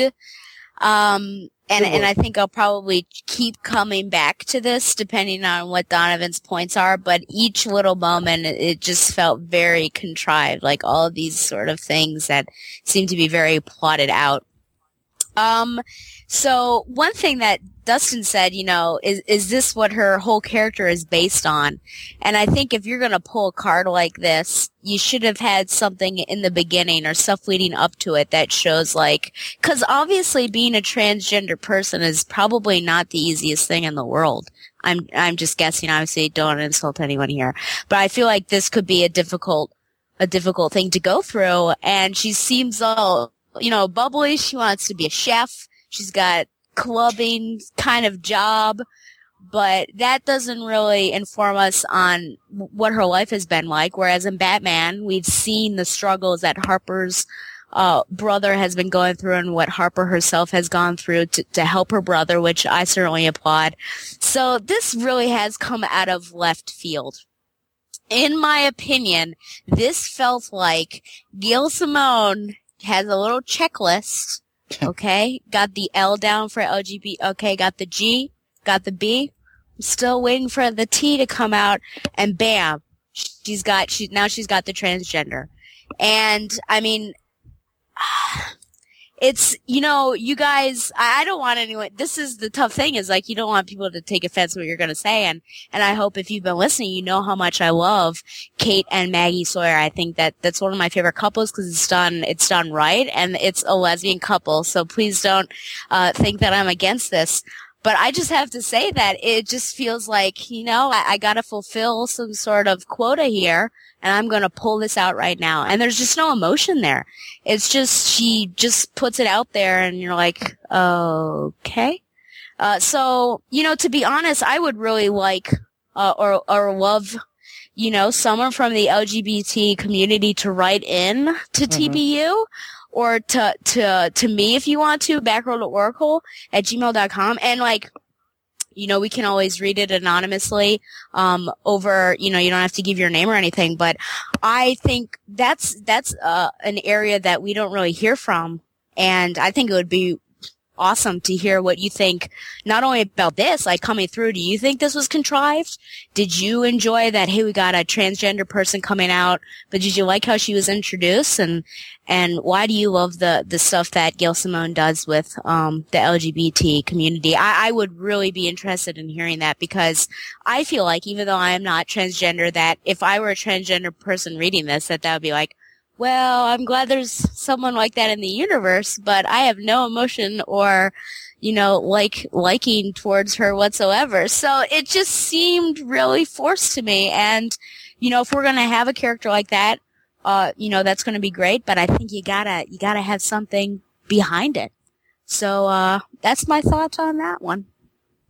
Yeah. And just to piggyback off Stella's remark, I would love to have someone email us at podcast@thebatmanuniverse.net. or leave a comment in the section, and we can leave it anonymous if you would like us to leave it anonymous, because I'd like to hear somebody's thoughts on this specific situation, but also in general, Gail Simone's take on the LGBT community, because quite honestly, I don't really understand why she is, other than just by, name dropping the LGBT community, I don't really understand the connection, because quite honestly, I don't really see, and I'm speaking from reading Secret Six too. There was a lot of weird, crazy stuff that happened in Secret Six that if I was part of that community, I think I would be offended by it and not necessarily applauding her for it. So I'd love to hear someone's responses, and I think we've asked this before, but we never got it. But I would love to hear somebody's take on this. And if you're not a part of the LGBT community and you have your thoughts about this same situation, please let us hear your comments, because this is something that I think we really do need to discuss, because I'm sure at some point it's going to be talked about again in this book. Here's my bit. When I was reading this, and this is really early in the comic book, and you kind of get to that final panel in that page, and it says, I get what you're trying to protect me to something I've been telling you for a while. I'm transgender, Barbara. I stopped, and my first thought was, who wrote this? This is Simone, wasn't it? and I go back, and I had forgotten that Simone was returning in this issue. I was just I kind of jumped into this it's an issue of background. I forgot there was, Fox wasn't on there anymore. But then I was reminded, and my initial thought was, Gail Simone, I think almost as much, if not more, than her comic book work is known for her, being the comic book writer who represents the LGBT community, in trying to espouse their existence in comic books. And that's a wonderful thing. It really is, honestly. There is nothing wrong with, Alicia's, coming out in this kind of way. I say in this kind of way, just in general. I don't think there's anything, I don't think either any of us on this podcast would disagree that there's nothing wrong with her inclusion as being transgendered. And that's sort of the positive thing. I like the artwork with it. I like her, look of determination with it. And honestly, I like her crying at the end, because that must have taken a lot of guts for her to do that, because I have zero experience with transgender people as far as I know. I don't know, anybody who is transgendered, at least as far as I know. And I certainly don't know what it's like to be transgender. So I can only imagine how difficult that must be for a fictional character, and how Simone was trying to reflect that. My problem is, firstly, the way it comes out is extremely unnatural to the point it's almost banal. Because we have Barbara telling her these very serious things, like the person you were dating is a serial killer. And the Joker was after me, and I've been paralyzed by the Joker before. And there's no transition. The instant thing she says is, okay, I get you trying to protect me. There's something I've been trying to tell you for a while on transgender. It's not but. It's not, her saying, wow, okay, well, let me tell you this. It kind of comes off, and how Stella kind of said it, sort of like a checklist.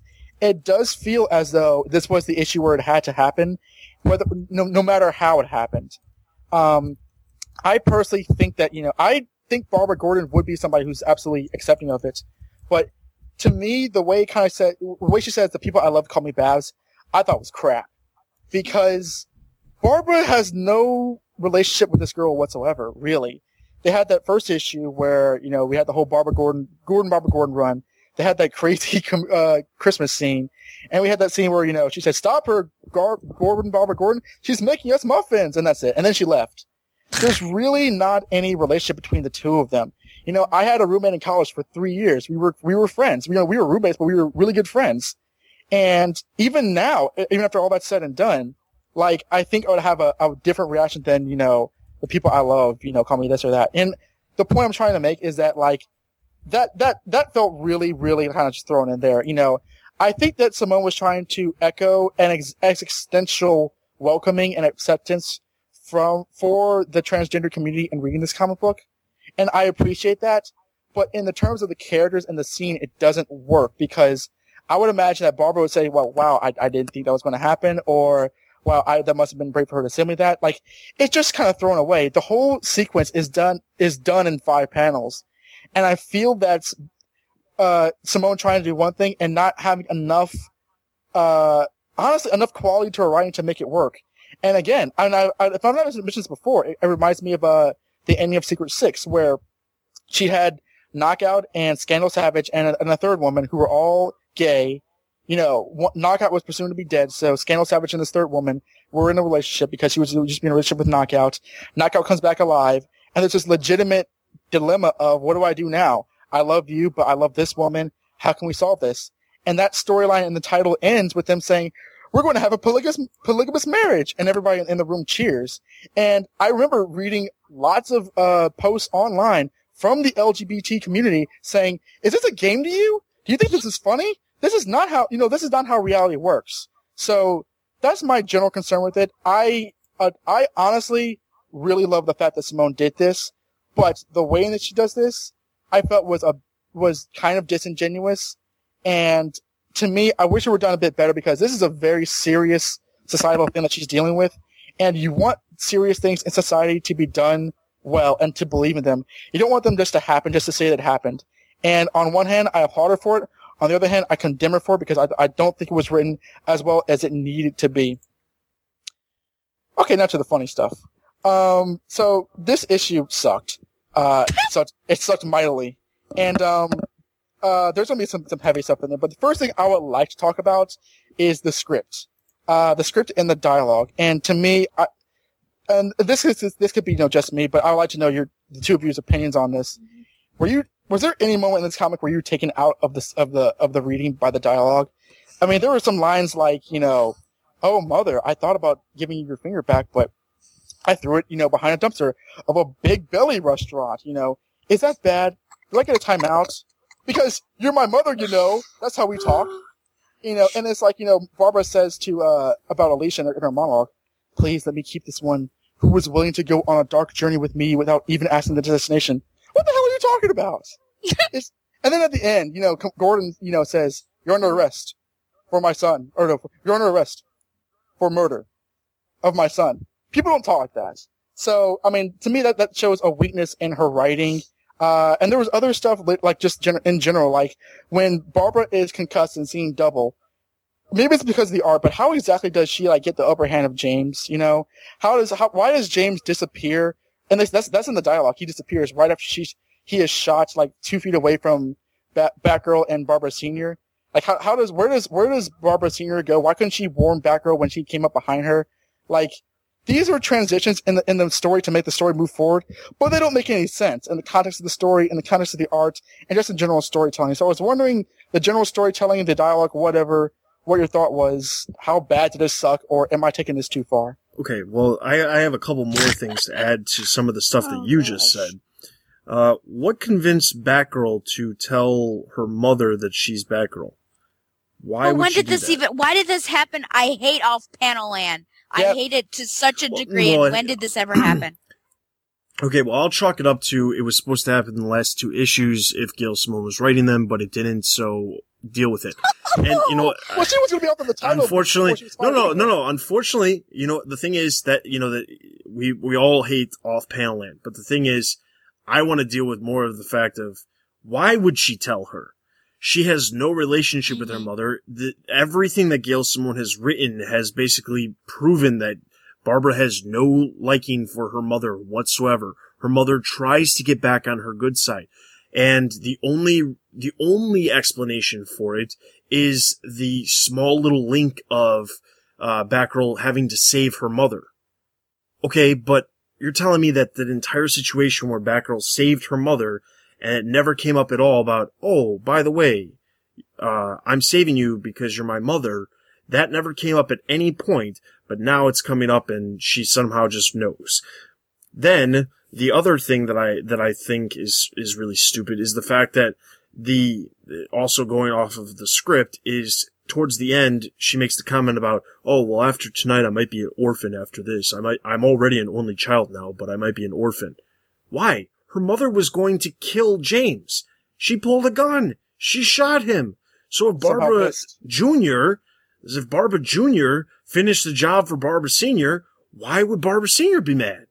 Because Barbara Sr. didn't intend to kill him, she just intended to shoot him? Well, I guess we have to discuss some gun control situations with Gail Simone as far as what's the reason of having someone pull a gun and shoot them if their intent is not to kill them. Because if you have a gun and you pull a gun on somebody, you better intend to shoot them. Otherwise, what is the point of having the gun? She got the gun in the dumpster behind Big Belly Burger. Yeah, I guess so. That whole Big Belly burger thing. Can I say that's a exactly. I'm saying I got it behind the dumpster at Colonoscopy Crab Shack. Big Belly Burger. Who the hell would name their restaurant that? Well, it's okay, but it's not even just that. It's like, okay, we know that James Jr. has absolutely no emotion, so he would not have a sense of humor. Yet, for some reason, we've gotten these stupid jokes that he's been cracking throughout Gail Simone's entire run. There's another lingering thing that I'd like to bring up, but I'll wait for Don to address his other points before I bring it up in case it is one of his other points. You know, all along, like, for what issue is this? 19. Let's subtract maybe 3 because the past 2 weren't awful, and then maybe I'll give 1 for some I mean, I've basically been complaining for 16 issues that the dialogue has been weird, and it just feels like, what is going on? This is not how Babs speaks at all, and it is like the worst it's been. I don't know if it's because she was off the book and then she got on it and then she felt like, I've got to really step up my game, and stepping up the game really meant that it was gonna take a dive. But yeah, there's some weird stuff. James at the party, that entire thing. People, if you were listening to that recap and you're like, what is he talking about? Where is he getting this stuff? That was from the actual page. And it seems it's so bad. Like, if we were watching television and this stuff was said, you would turn off the show! You would not. Or your TV out the window. Yeah, you would not continue reading. I'm sorry, I can't get over it. The fact that we didn't see her tell her. I don't know if what if it comes up next issue that it was a complete, bluff. Who knows? But I think that's something, if you're gonna reveal your identity, that doesn't happen in off-panel line. I think that is something that should consistently be shown. In the history of Batman, do we ever see him reveal his identity off-panel? Hell no. Or Spider-Man or any hero, but we do it with Batgirl here? That doesn't make sense. A character that we've never known until now.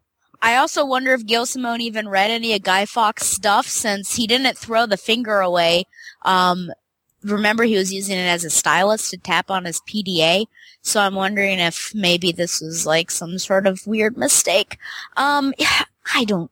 What is this? The dialogue? Man, we could talk about so much stuff. It's bad. It's bad. Was I ever taken out of it? Donovan, I was never in the issue to begin with. That's how bad it was. I was completely, it just seems. The door was closed. You know, you decided that it was too dangerous to be with your roommate, but you decide you need to come back, and that she's this uplifting force. Hello, your father needs to be that uplifting force for you, not this chick that you've known for a couple days and you've not told her anything. Then all of a sudden you have like a nice little chick fest and explain everything in 5 minutes and then rush off. No. It's just too convenient how they brought this Elisa character back. I mean, the whole thing was, the whole reason it seemed as if this character even existed was just to have her be a way for James to taunt Barbara. That's really the only reason she ever really seemed to exist. Because she existed, and we had that whole weird, okay, I'm this crazy hipster, that's who I am, at the beginning of the series. And then they didn't really deal with her up until she was walking home one day and James was like, hey, you want to ride home? And next thing you know, he's buying her a cat. It just, the whole exchanges between James and the girl didn't make any sense either, because how could the girl assume that she could get any kind of relationship with James if James feels no emotion? Why? Yeah, I'll get into that. But like, I'm just going to reiterate, you know, how bad it is. How did he disappears? Oh, he's disappeared. He's a normal man. He's not even an adult. He's like 18 or something, or some crap. Like, he disappeared. Like, oh my God. See, I chalked that up to the fact that, you know, she's concussed, so she might not have been able to see how, but the fact that he just happens to have a mallet. Where did he get a giant wooden mallet? No, the fact of the matter is how did I mean, is he walking around with it? I mean, it just doesn't make any sense. They're at an aquarium. Why does an aquarium have a carousel? I mean, that's a good point. I just don't get it. I think, well, I at least accepted the mallet that I thought maybe it came from one of those things, like the test your strength bar. Yeah, but again, that makes sense with the carousel. Well, is it broken down amusement mile? Supposed to be at the aquarium. No, it's the old aquarium. You know the old aquarium. Always go there. Yeah, the old aquarium that they made a big chunk of time. They spent like a page explaining that this was a great place for a tourist to come to. But who in the right mind would ever come to Gotham City to visit? They spent like, I believe it was at least a half a page discussing what that aquarium was. I have never been to an aquarium that has a carousel. Yeah, can I just say that like I don't think I've ever been to a museum, a planetarium, aquarium that has ever had a carousel. That does not make any sense. In Chattanooga, where I went to school, like right next to the university, we actually have a very famous Chattanooga aquarium. And you know, in the aquarium area, there's like a park there. There's like it actually is on the docks, and there are things where children can enjoy, like hot dog stays and all that stuff. They don't have a carousel. They don't have a test your strength thing. It's not a carnival thing. It's an aquarium like tourist trap. So I guess that's something they have in Gotham City. the Northwest, where Gail Simone. Well, you know, I'm actually not done with the scripting now, but this is me ending it because I want to read off some quotes from some positive reviews of this comic book. Because I find them so baffling that so this is some of the quotes that I picked out from people who like this issue. Quote, a beautifully rendered issue from start to finish, from dialogue to art, and a magnificently tight plot throughout. Batgirl 19 is my book of the week and perhaps even the year. It is not unappreciated by any means. Quote, Simone's detour into James's head might be the issue's weakest link, but she still manages to provide 3 of the strongest pages in the series thus far, with a powerful conclusion that elevates the Gordon family saga to Shakespearean heights. Quote, everyone cheered because Gail Simone is back on writing duties for Batgirl. The woman who brought Oracle out of the wheelchair and put Babs Gordon back in the Batgirl suit and made Batgirl into one of DC's top-selling comics every month is back after a 2-issue stint. Without actually advancing the story very far, Simone brings back everything that's made the series special. The dark subject matter, the intensity of Babs' character, and the creepiness of her brother James Gordon. The cliffhanger at the end just puts the story that much further over the edge, keeping readers on the edge of their seats for the next issue. All right. Now let's talk about, because they mentioned before, James Jr.'s motivation because, oh Lord, what can we say about this? Because, James Jr. first appeared in 2011, Detective Comics, blah, blah, blah, blah, blah. In this issue, Barbara Gordon Sr. says, James, why have you always hated us? And he says, what does he say? He says, how could you possibly believe that mine? Are you stupid? It's completely obvious. It's because of Barbara Gordon, of course, perfect Barbara, brilliant Barbara with all of her friends that she probably can't remember, daddy's little girl and mommy's perfect angel. It goes without saying that this entire explanation is preposterous, but this offends me on two different levels. Number one, this is the most cliched, uninteresting, feckless, stupid thing ever. You telling me that this guy attacked Batman and Commissioner Gordon, and killed that guy and terrorized that waitress and killed that girl back in camp all throughout Scott Snyder's run and did all that crap because of Barbara Gordon? It was her fault? Secondly, this to me, and I'm sorry, I'm going first on this, but this to me, it just ushers forth the whole, Batgirl. Barbara Gordon's like the most awesomest character in DC Comics ever with her eidetic memory and her perfect brilliance, and she's smarter than Batman. And, the fact that her being so awesome turned somebody into a serial killer, and Simone through the dialogue says, perfect Barbara, brilliant Barbara, reciting entire Shakespearean sonnets from her perfect little memory.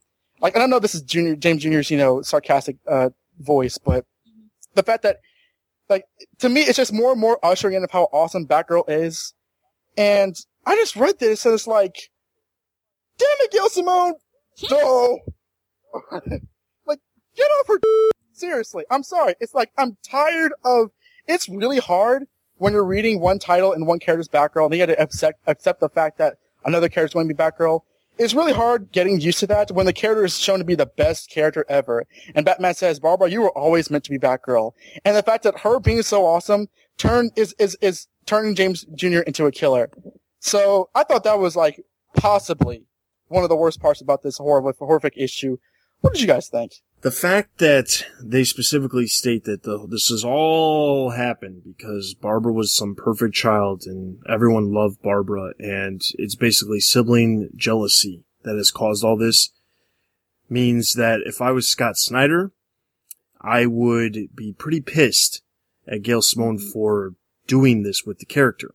Now, Scott Snyder's the nice guy that he is. He's probably not going to be like, oh yeah, Gail, I really wish you would have done the character a little bit better justice than having him state that this was all because of sibling jealousy and then killing him or not killing him or whatever. Because we know, for the most part, nobody really dies. But, I guess Damien's one of them. There's a few exceptions. But anyway. But the thing in my mind is, I knew this was going to happen when she started using James Jr. And, James Jr. is going to be the ultimate villain for Batgirl. And I knew this was going to happen because, well, what's really the reason of why you would need to do this if it wasn't going to be sibling jealousy? What is the reason why James Jr. needs to go after Batgirl? There was none. They never once explained how James figured out that she was Batgirl. We assumed it was because of the situation that happened in the Zero issue, but that was never fully explained. It was never fully explained in any of the issues. It was just all of a sudden he knows who she is, and he's her greatest enemy because it's her brother. To me, it's poor writing. There's nothing to really debate about it, and those critics or reviewers out there who say that this is a masterful masterpiece and is going to be the best Batgirl issue of the year. You know what? It might be the best Batgirl of the issue of the year because we've got how many more months to look forward to Gail Simone writing. It might only go downhill from here, but don't say that. I mean, I just don't understand it. I'll say this, I'm not the Cassandra Cain fan that Don is. I'm not the Stephanie Brown fan that Stella could be. And I know Stella's probably more of a Barbara Gordon fan than she is Stephanie Brown, but I'm not stuck on one specific character being Batgirl. So it's not about the fact that I have these feelings about things that have happened in the past continuity that have upset me. It's more about the fact that we have not, here we are 19 issues in, we still haven't gotten any explanation of how she can walk. You know, they can choose to do that whenever they want. That's fine. But the fact that they are not addressing it, but they are saying that she was paralyzed and she just happens to walk, and they address it in this issue. They sit there and say, oh, well, I got shot by the Joker and I wasn't able to walk, and that's why I had a wheelchair ramp in my van. Okay, the first question out of my mouth from, if I was Elisa, would not be, hey, I'm transgendered. It would be, wait, how did you get out of being able to be paralyzed? Yeah. That would have been my question, not, oh my God, I'm going to make this two comment remark based off of everything you just said by saying I'm transgendered. I mean, it's just, as much as and the thing is, I don't want to spend a gazillion amount of time on this because I hate when we spend 45 minutes on an issue that absolutely sucks. And you have to explain why. But it's the nature of the beast. And like, quite honestly, I feel like sometimes we are the minority of the internet when it comes to not liking what she's doing in Batgirl. And yes, I know the book sells well. I buy the book every single month. But at the same time, I buy every single Bat book.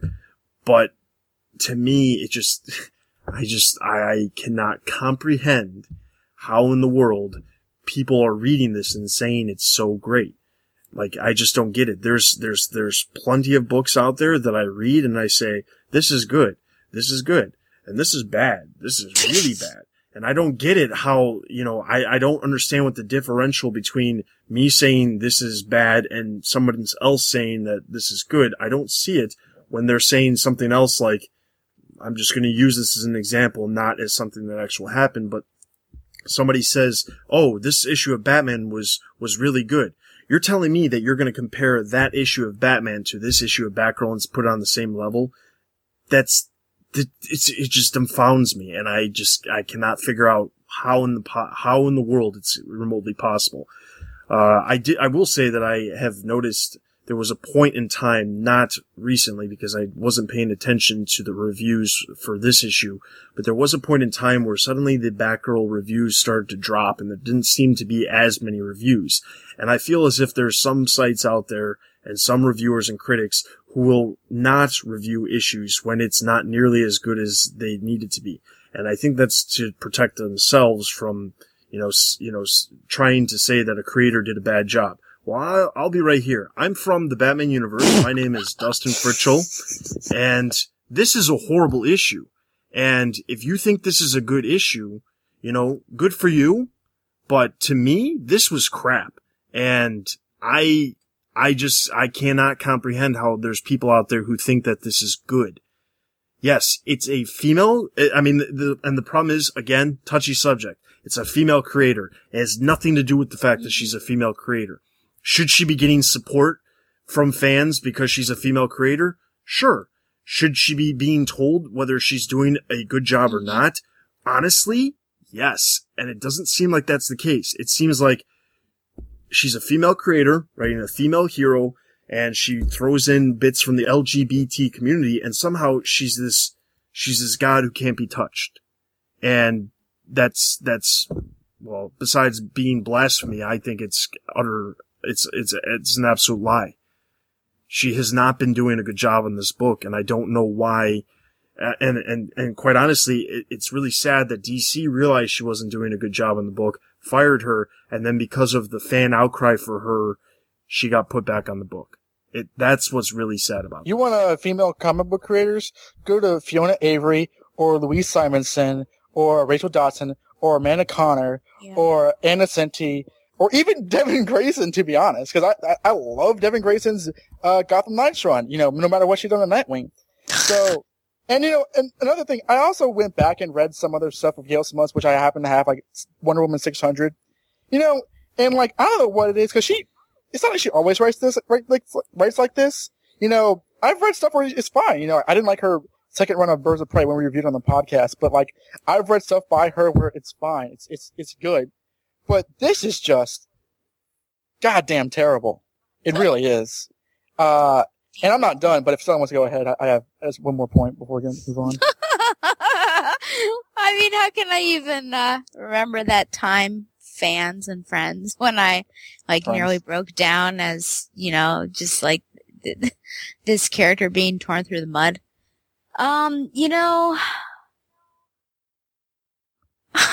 There's been a lot going on in my life as of recently, and sometimes it affects my reading of comics. Like, I sometimes have to pick good times to read them, else it'll be like, it'll sort of tear down a really good one. But this, I think there was no emotion going on at the time. I was just like, okay, it's time to read these comics, and I'm reading it, and I'm like, what is this? And to be honest, when comics are bad, I almost get stressed out. And especially Batgirl. I have a Batgirl to Oracle podcast, for goodness sakes. So I'm like, these comics should be good so I can review good comics on my podcast. And it stresses me out that I'm like, it's an awful comic. What am I supposed to say? Each month I come and say these negative things and I feel bad about it, but I'm not going to lie and give it credit when there is no credit due. And, for the past 2 months, it's not been amazing. It's not been Brian Q. Miller amazing for me, but it's almost been like a relief. I turned it open. I didn't even know it was Ray Fox, to be honest, in the beginning. I'm just like, wow, this is really different. This isn't too bad. And then I see it's Ray Fox. And now we're back to this. The original question was about James and his motivation. So, James is crazy. So, it's not too much of a stretch of the imagination that he could potentially blame it all on his sister. But that's if you look at this in a vacuum. And I don't think we can do that, because with everything we saw with Scott Snyder's run, that was not his motivation whatsoever. And the fact that he leaves Barbara for Joker to kill does not follow with this train of thinking. Right. Because if you hate someone to such an extent that, you go to all of this stuff that you're doing, you would not let somebody else kill her. And so I have a great amount of problem with that. That just doesn't make sense to me whatsoever.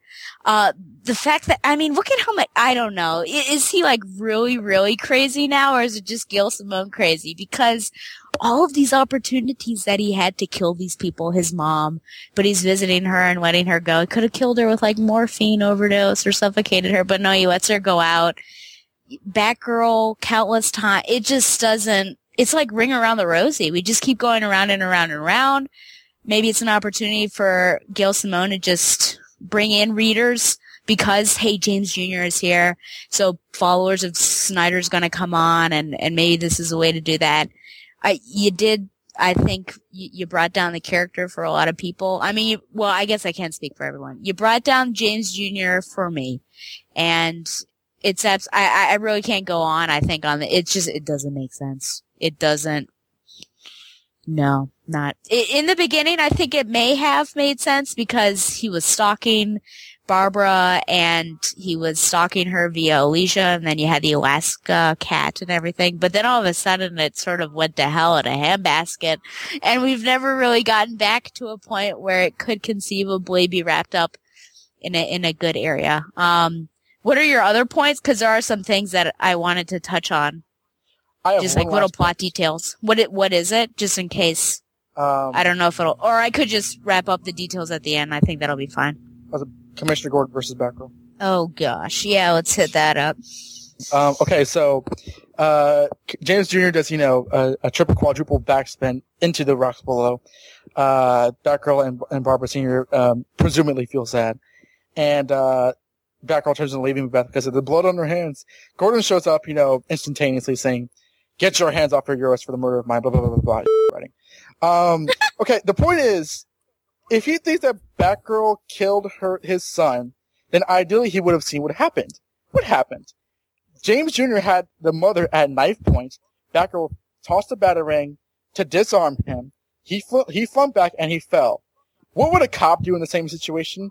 He'd probably take a shot, and ideally he would fall back and falls. So it's stupid that he thinks that, she murdered his son. She saved her mother's life. Shut up. Second of all, if Barbara is in a situation where she's with her nuclear family and the brother is crazy, so he's a villain, and she's with her mother who knows her identity, and the policeman cop father shows up, and she's only with her mother right now, what's going to happen? You know, if he stupidly thinks that she's behind this, ideally, I think that she would unmask and say, look, let me explain. First of all, I'm Barbara. Let me tell you what happened. Okay, she's concussed. She's not in her right mind, so she foolishly escapes. What's ideally going to happen? The mom's going to explain everything. The mother's going to explain, you know, what really happened and, you know, how Batgirl isn't to blame. This whole conflict is very, very fruitless. You know, it's just like, you know, this can't go farther than like, you know, another page at best. And it's conflict for conflict's sake, and it's a marker of Gail Simone's writing to make this, you know, as far from an ideal Batgirl comic as I can possibly think. But what did you guys think? It doesn't work. And the reason why it doesn't work is, one, because you already said the Barbara Sr. is going to tell Gordon. It's not like the two of them have this horrible relationship where Gordon's not going to believe her. There's no reason for him to not believe her. Gordon was called and taunted by James on numerous occasions, and then in addition to that, you know, he killed police officers left and right just to taunt his dad even further. So why in the world, I mean, yes, I understand, yes, his son just died, but I don't see Gordon being the type of person who's going to say, oh, you killed this person who's been murdering people throughout the city and I know is a killer, and I had suspicions of him being a killer when he first came back to Gotham back in and he was in Arkham Asylum. And he was locked in Arkham Asylum. It doesn't make any sense. And the other thing that doesn't make any sense is, so Barbara she jumps off the pier to escape her father's wrath, and he shoots a bullet up in the air, which doesn't make any sense. Where does she go when she jumps off the pier? It's a pier. It's the water. She doesn't have a bat. She glides, I assume. It's like Arkham City. You glide. Oh, man. Hold the X water and then you button start over again. glide.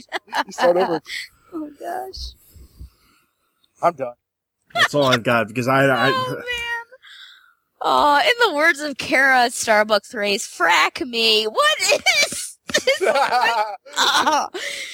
You know, guys, one of the best filial relationships, I would say, in comics would be Babs and Jim Gordon. And it only got stronger once he told her, you know, I know you're Batgirl. And so they're able to do a lot of stuff together. And he helps her out and vice versa and everything. And we start off issue number 1. She moves out of the house and we don't really see them together at all. She comes in and says, hey, Mom's back in town. She worries about his safety when you got the firebombing going on with the bird of prey. What is that? Talon, Mary. Anything else? Oh, they had that special moment in issue number 0 where they're up top, but that's in the past, so it doesn't really technically count. But then we got kind of to a good place where she's kind of playing Oracle, and I think this is in the Ray Fox stuff, which, oh, shocking.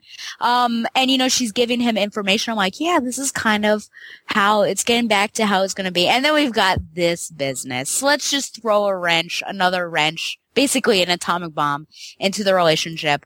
And oh gosh, basically everything that Dustin said, but this is like McKenna all over again. I just had this like epiphany, because you've got the person there who did everything, but you're blaming Batgirl for it. And I'm just like, what the devil is going on? Obviously, you know, yeah, he has your mother at gunpoint.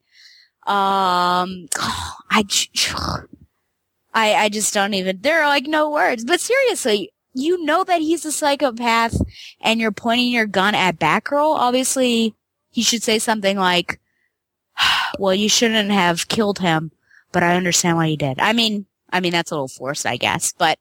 Well, but wait, let's address that real quick. Do you think he's really dead? Yeah. I honestly hope he is.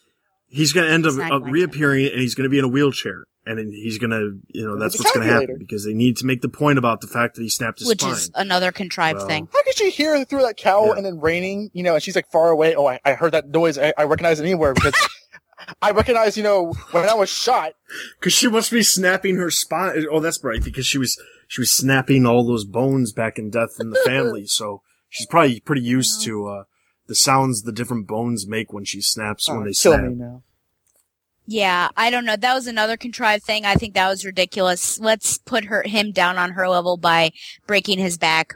No, not at all. I don't see that happening at all. If it was that powerful a force, I could see almost him breaking through the wood and falling backwards onto that, but. Yeah, we're talking about a pier that, has been abandoned for how long? It's right on the seaboard. It's going to be rotted. He's not going to snap his back on it. Oh, but the best part is he somehow snaps his back on it, but then it cracks and he falls into the water. I would have in a DC meeting just as like these sounding boards. I've got this great idea. I think we're going to paralyze James Jr. I mean, how did they go along with this stuff? I don't understand. Maybe I should get hired at DC because I think I could come up with something better. No, I think it's ridiculous. You've got to McKenna. It's come around.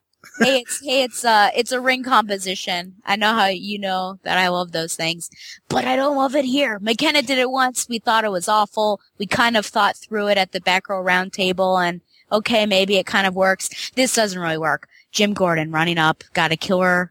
The killer is gone. Points it at Batgirl. You did wrong, Batgirl. Bang, bang, bang. Meh. Speaking of the Batgirl roundtable, Sean, Ed, where's your Messiah now?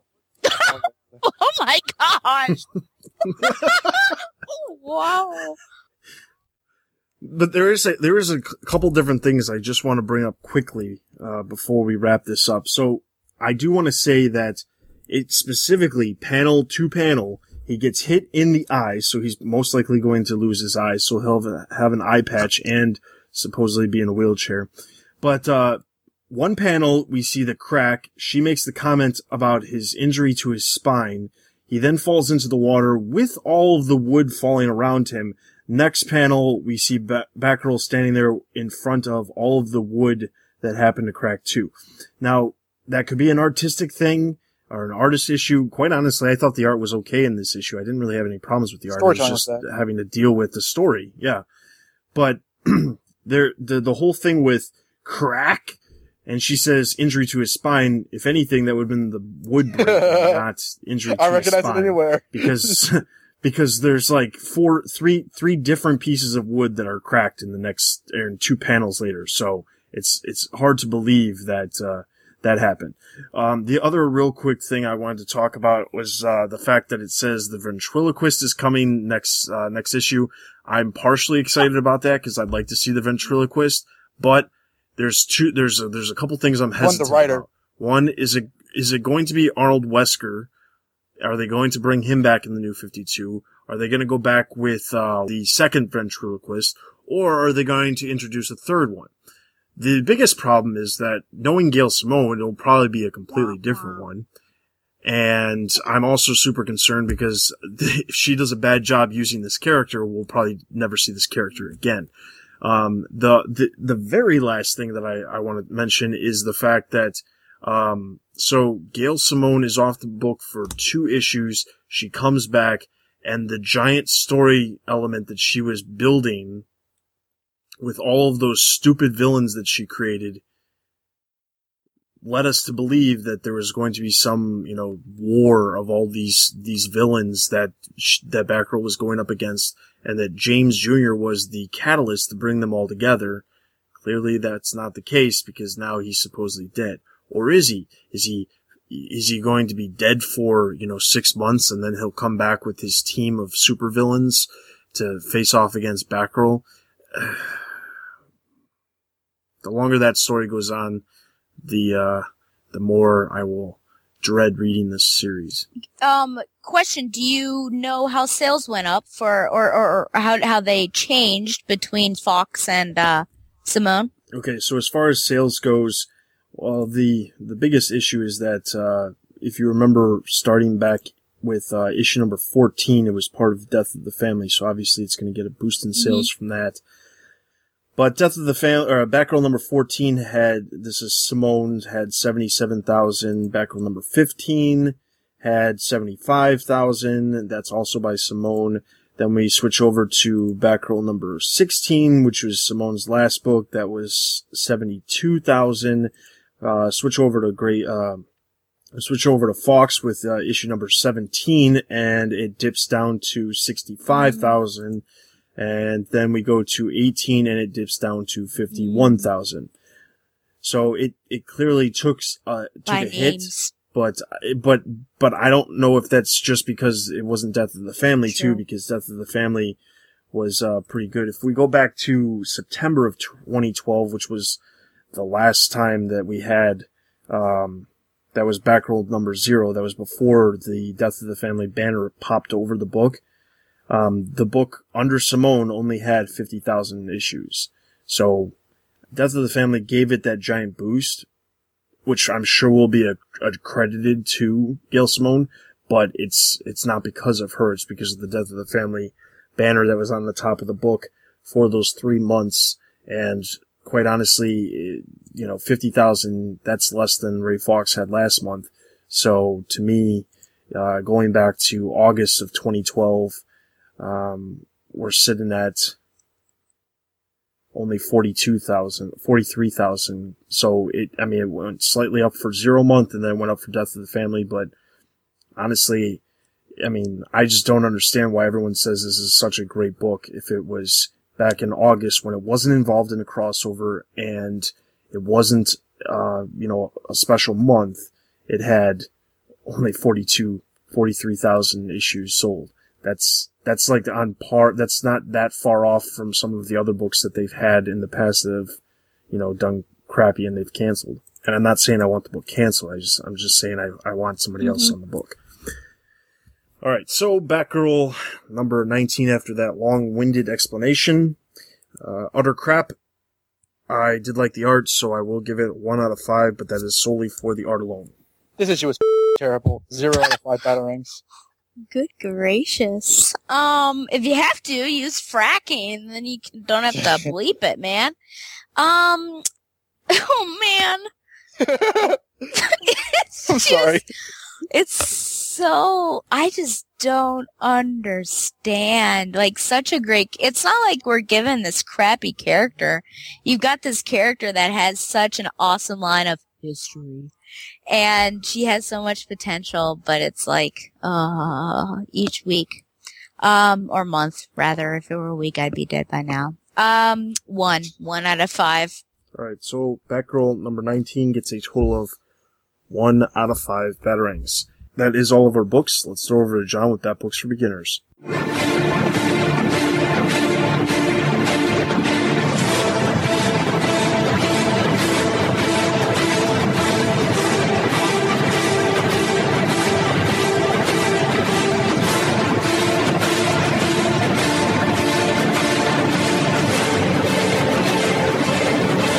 Hello and welcome to another episode of Bat Books for Beginners. I am your host John, and this week we are covering the Azrael issues of The Road to No Man's Land. This covers Azrael, Agent of the Bat, 47 through to 49. It was released between December 1998 and February 1999, and it's written by Dennis O'Neil and features art by Roger Robinson. For those of you who aren't up to speed on what's been going on, Gotham's been hit by a series of catastrophes. It's been hit by plague in the Contagion story arc, it's then been hit by an earthquake in Cataclysm, and a number of people are debating trying to shut Gotham down. And these series of comics cover those talking points. As far as I can tell, Road to No Man's Land doesn't appear to have been released as a trade paperback. But I could be wrong, I couldn't find one. However, the issues are available for $3 to $4 on eBay, so they're very cheap to pick up. So, will Road to No Man's Land be any good, or will it just be the road to hell? Let's find out as we delve into Azrael, Agent of the Bat, 47 through to 49.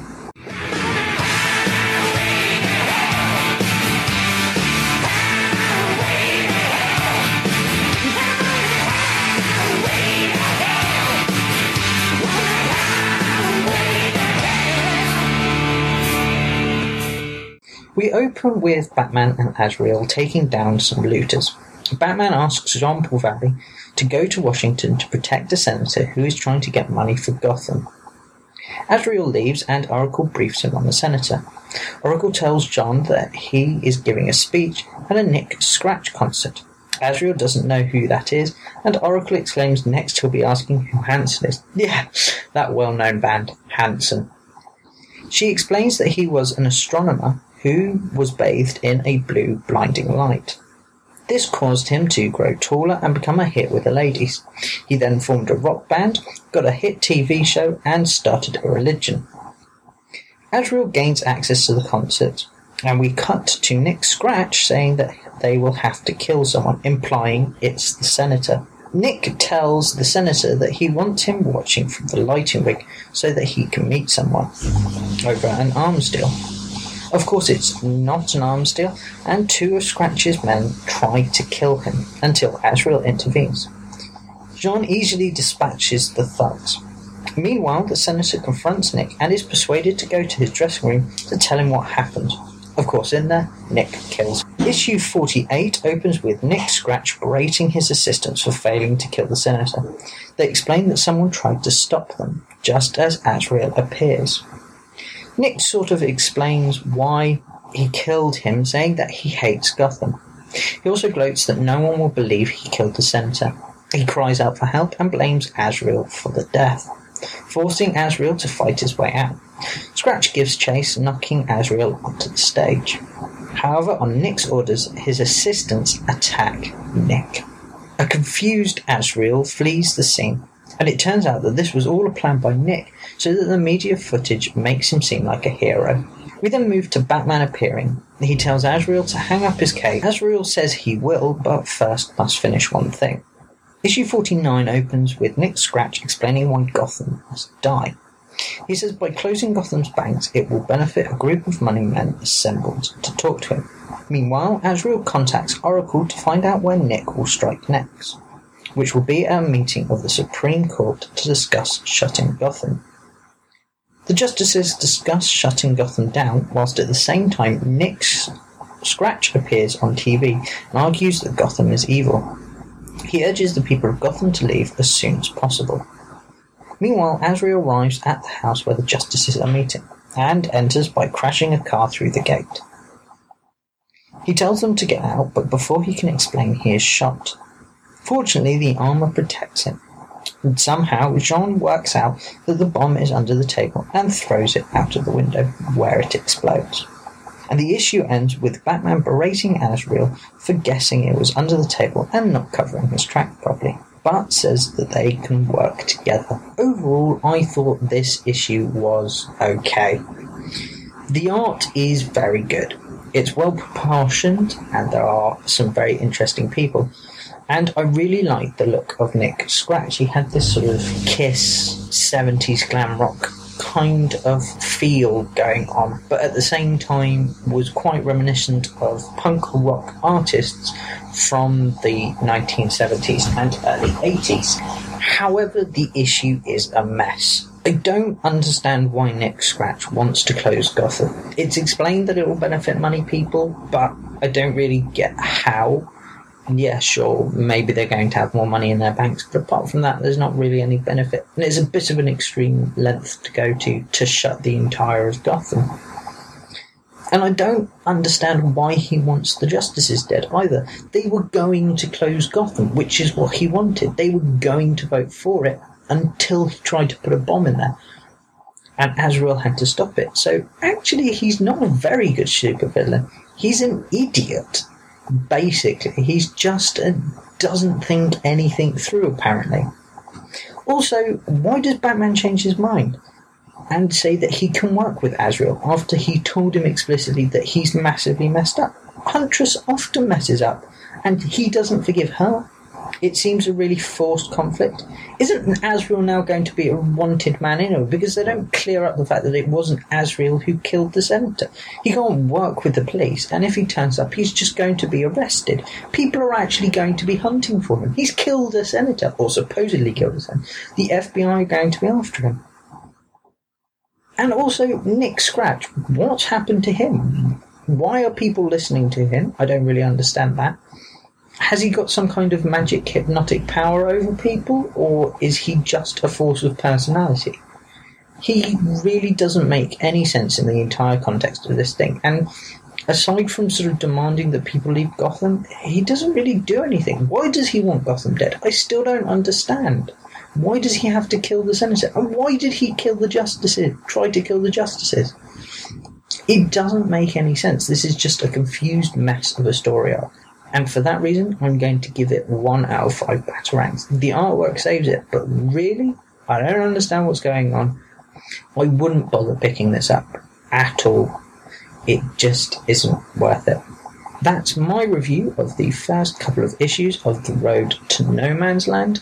Next episode, we will be taking a look at Batman 560, Detective Comics 727, Batman Shadow of the Bat 80, and Batman 561.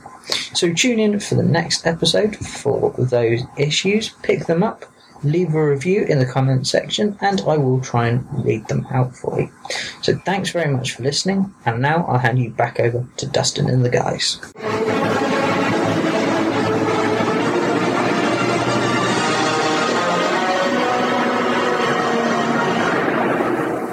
Alright, so that was Bat Books for Beginners. Make sure you are checking out the Bat Books for Beginners feed over on the website for additional content, including some listener Q&As for previous books that, in fact, John has covered. So, with that, that would normally bring us into our listener Q&As, but unfortunately, because we released the last episode 113, about a week late, we don't have any listener Q&As to actually go over for this episode. And we apologize for the delay in that episode. We should be back on track with the release of this episode. And if you are fixing for, or if you're hurting for your TBU fix, there's all kinds of other podcasts that we have if one of our podcasts is releasing slightly late. New Normal Cast is out. We have commentaries for Batman Brave and the Bold that are releasing as you're listening to this. One has released, and we're planning on releasing a commentary every single 2 weeks.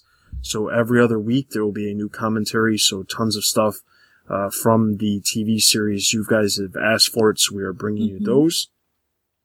In addition to that, we have some specials that have posted, including a new special called TBU Collected for comic fans. It's particularly interesting because we are going to be reviewing some of the graphic novels and collected editions of some of the miniseries that you would probably never have a chance for us to hear.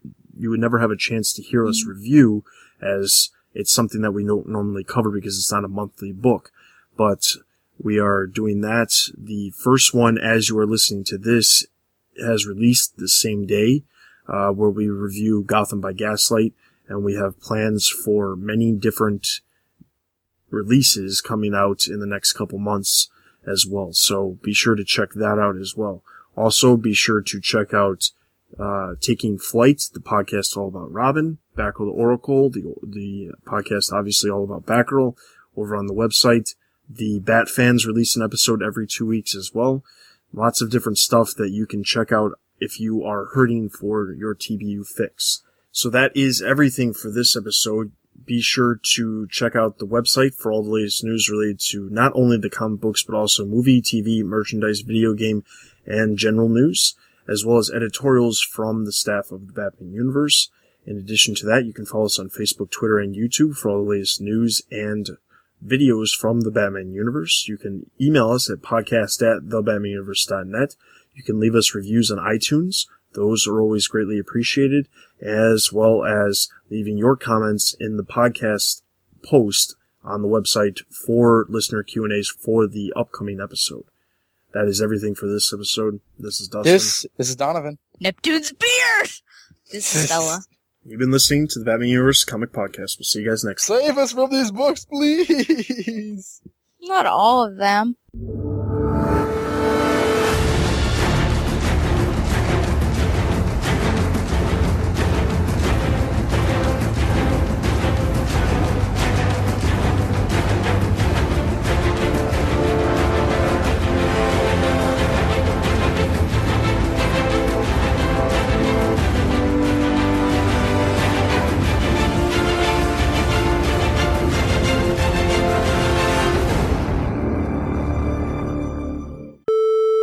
by Scott Snyder, art by Greg Capullo. The issue starts off at Gotham's National Bank now, as we find out that Harvey Bullock is on the scene as a bank robbery has taken place. Commissioner Gordon arrives only to find Bruce Wayne having a woman attached to... At gunpoint? No, I'm trying to figure out why I can hear my son through my headphones, through the floor. He's turning into a bat. We see a woman at gunpoint. Alright, hold on a second. This is gonna piss me off. Don't hurt him. Son, you know I'm recording. But Dad, I don't want you to be recording. I want to play. Son, I was a stay-at-home mom with you all day. I don't love you anymore. I hate you. I hate you, Daddy. I hate you. This is just a phase. You know I'm Batman, and I love you. I want to live with Mommy and be an assassin. Where's my katana? Your mother is weak, and I am strong. That's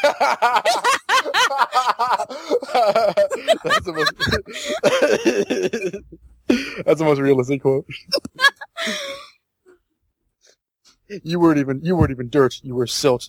I took that silt and molded it in my image. Okay, let's try this again. Yeah, okay. And yeah. That was Detective Comics. Was it really? Yeah, it was. Yeah. But that was his last appearance. So you're right there. So I don't even know how to rectify that. We'll just double in. Okay. Or you could just take out the Dark Knight. So you know what we say about assumptions. Well, I mean, I'll make an ass out of you. You and me. Let's not forget that. We both make two parts of an ass. You know, I don't know. That's a good point.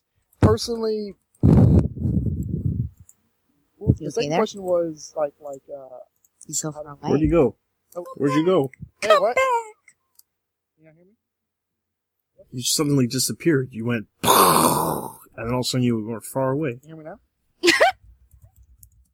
Not nearly as loud as you were. Did you pull your mic? I don't think so. Oh, there you go. How irritating. What was the question again? I don't know. I mean, I guess I just wonder why, like, I am also baffled, like Dustin is. I just don't understand why we happen to be, like, the negative voice. And I know that people, I think we're much better now, but I know that people were complaining that we've always had these, like, negative views on it. But we're only being honest. And I think that we definitely give credit where credit is due. And even if we hate a book, there's always sort of something positive that comes out of it. Like, see, Dustin said, like, the art was good, in this. But then, I mean, I don't know. I can't lie about this. Like, this is honestly what I feel. I just don't know where the positive reviews come from. I don't know. I will say that there are negative reviews for this book. Thank God. But like I think like at least the majority, like 60% were positive, and they were just like positive. They were like, you know, this is a masterpiece and everything. And I'll say too that, like, you know, I will admit it's fun to rag on things that like are bad. Mm-hmm. You know, I think we're mature adults enough that, like, you know, if we recognize the difference between something that's actually bad and the difference between something we don't care for. Mm-hmm. Case in point, I know we're not covering on this main podcast, but I recently read the latest issues of Red Hood and the Outlaws, and those were fantastic. I applaud Scott Lobdell for everything else he's done to me, for like how he wrote Jason Todd in those issues. Those were absolutely fantastic. There's been issues with Catwoman I've enjoyed, you know, I've enjoyed Adam Beecham's writings despite what he did to Cassandra Cain. We are not immature children who just want to hate things because, you know, we want to be hipsters or anything. We call it like we see it. Yeah, I definitely don't want to be a hipster, word. so don't yeah, think exactly. that. No. I mean, like, we're not joking. We're being absolutely serious. And honestly, at this point, it's become such a toothless, miserable joke that, like, I really want to be good because I'm kind of tired of losing my voice and screaming how pathetic it is. Have a nice day.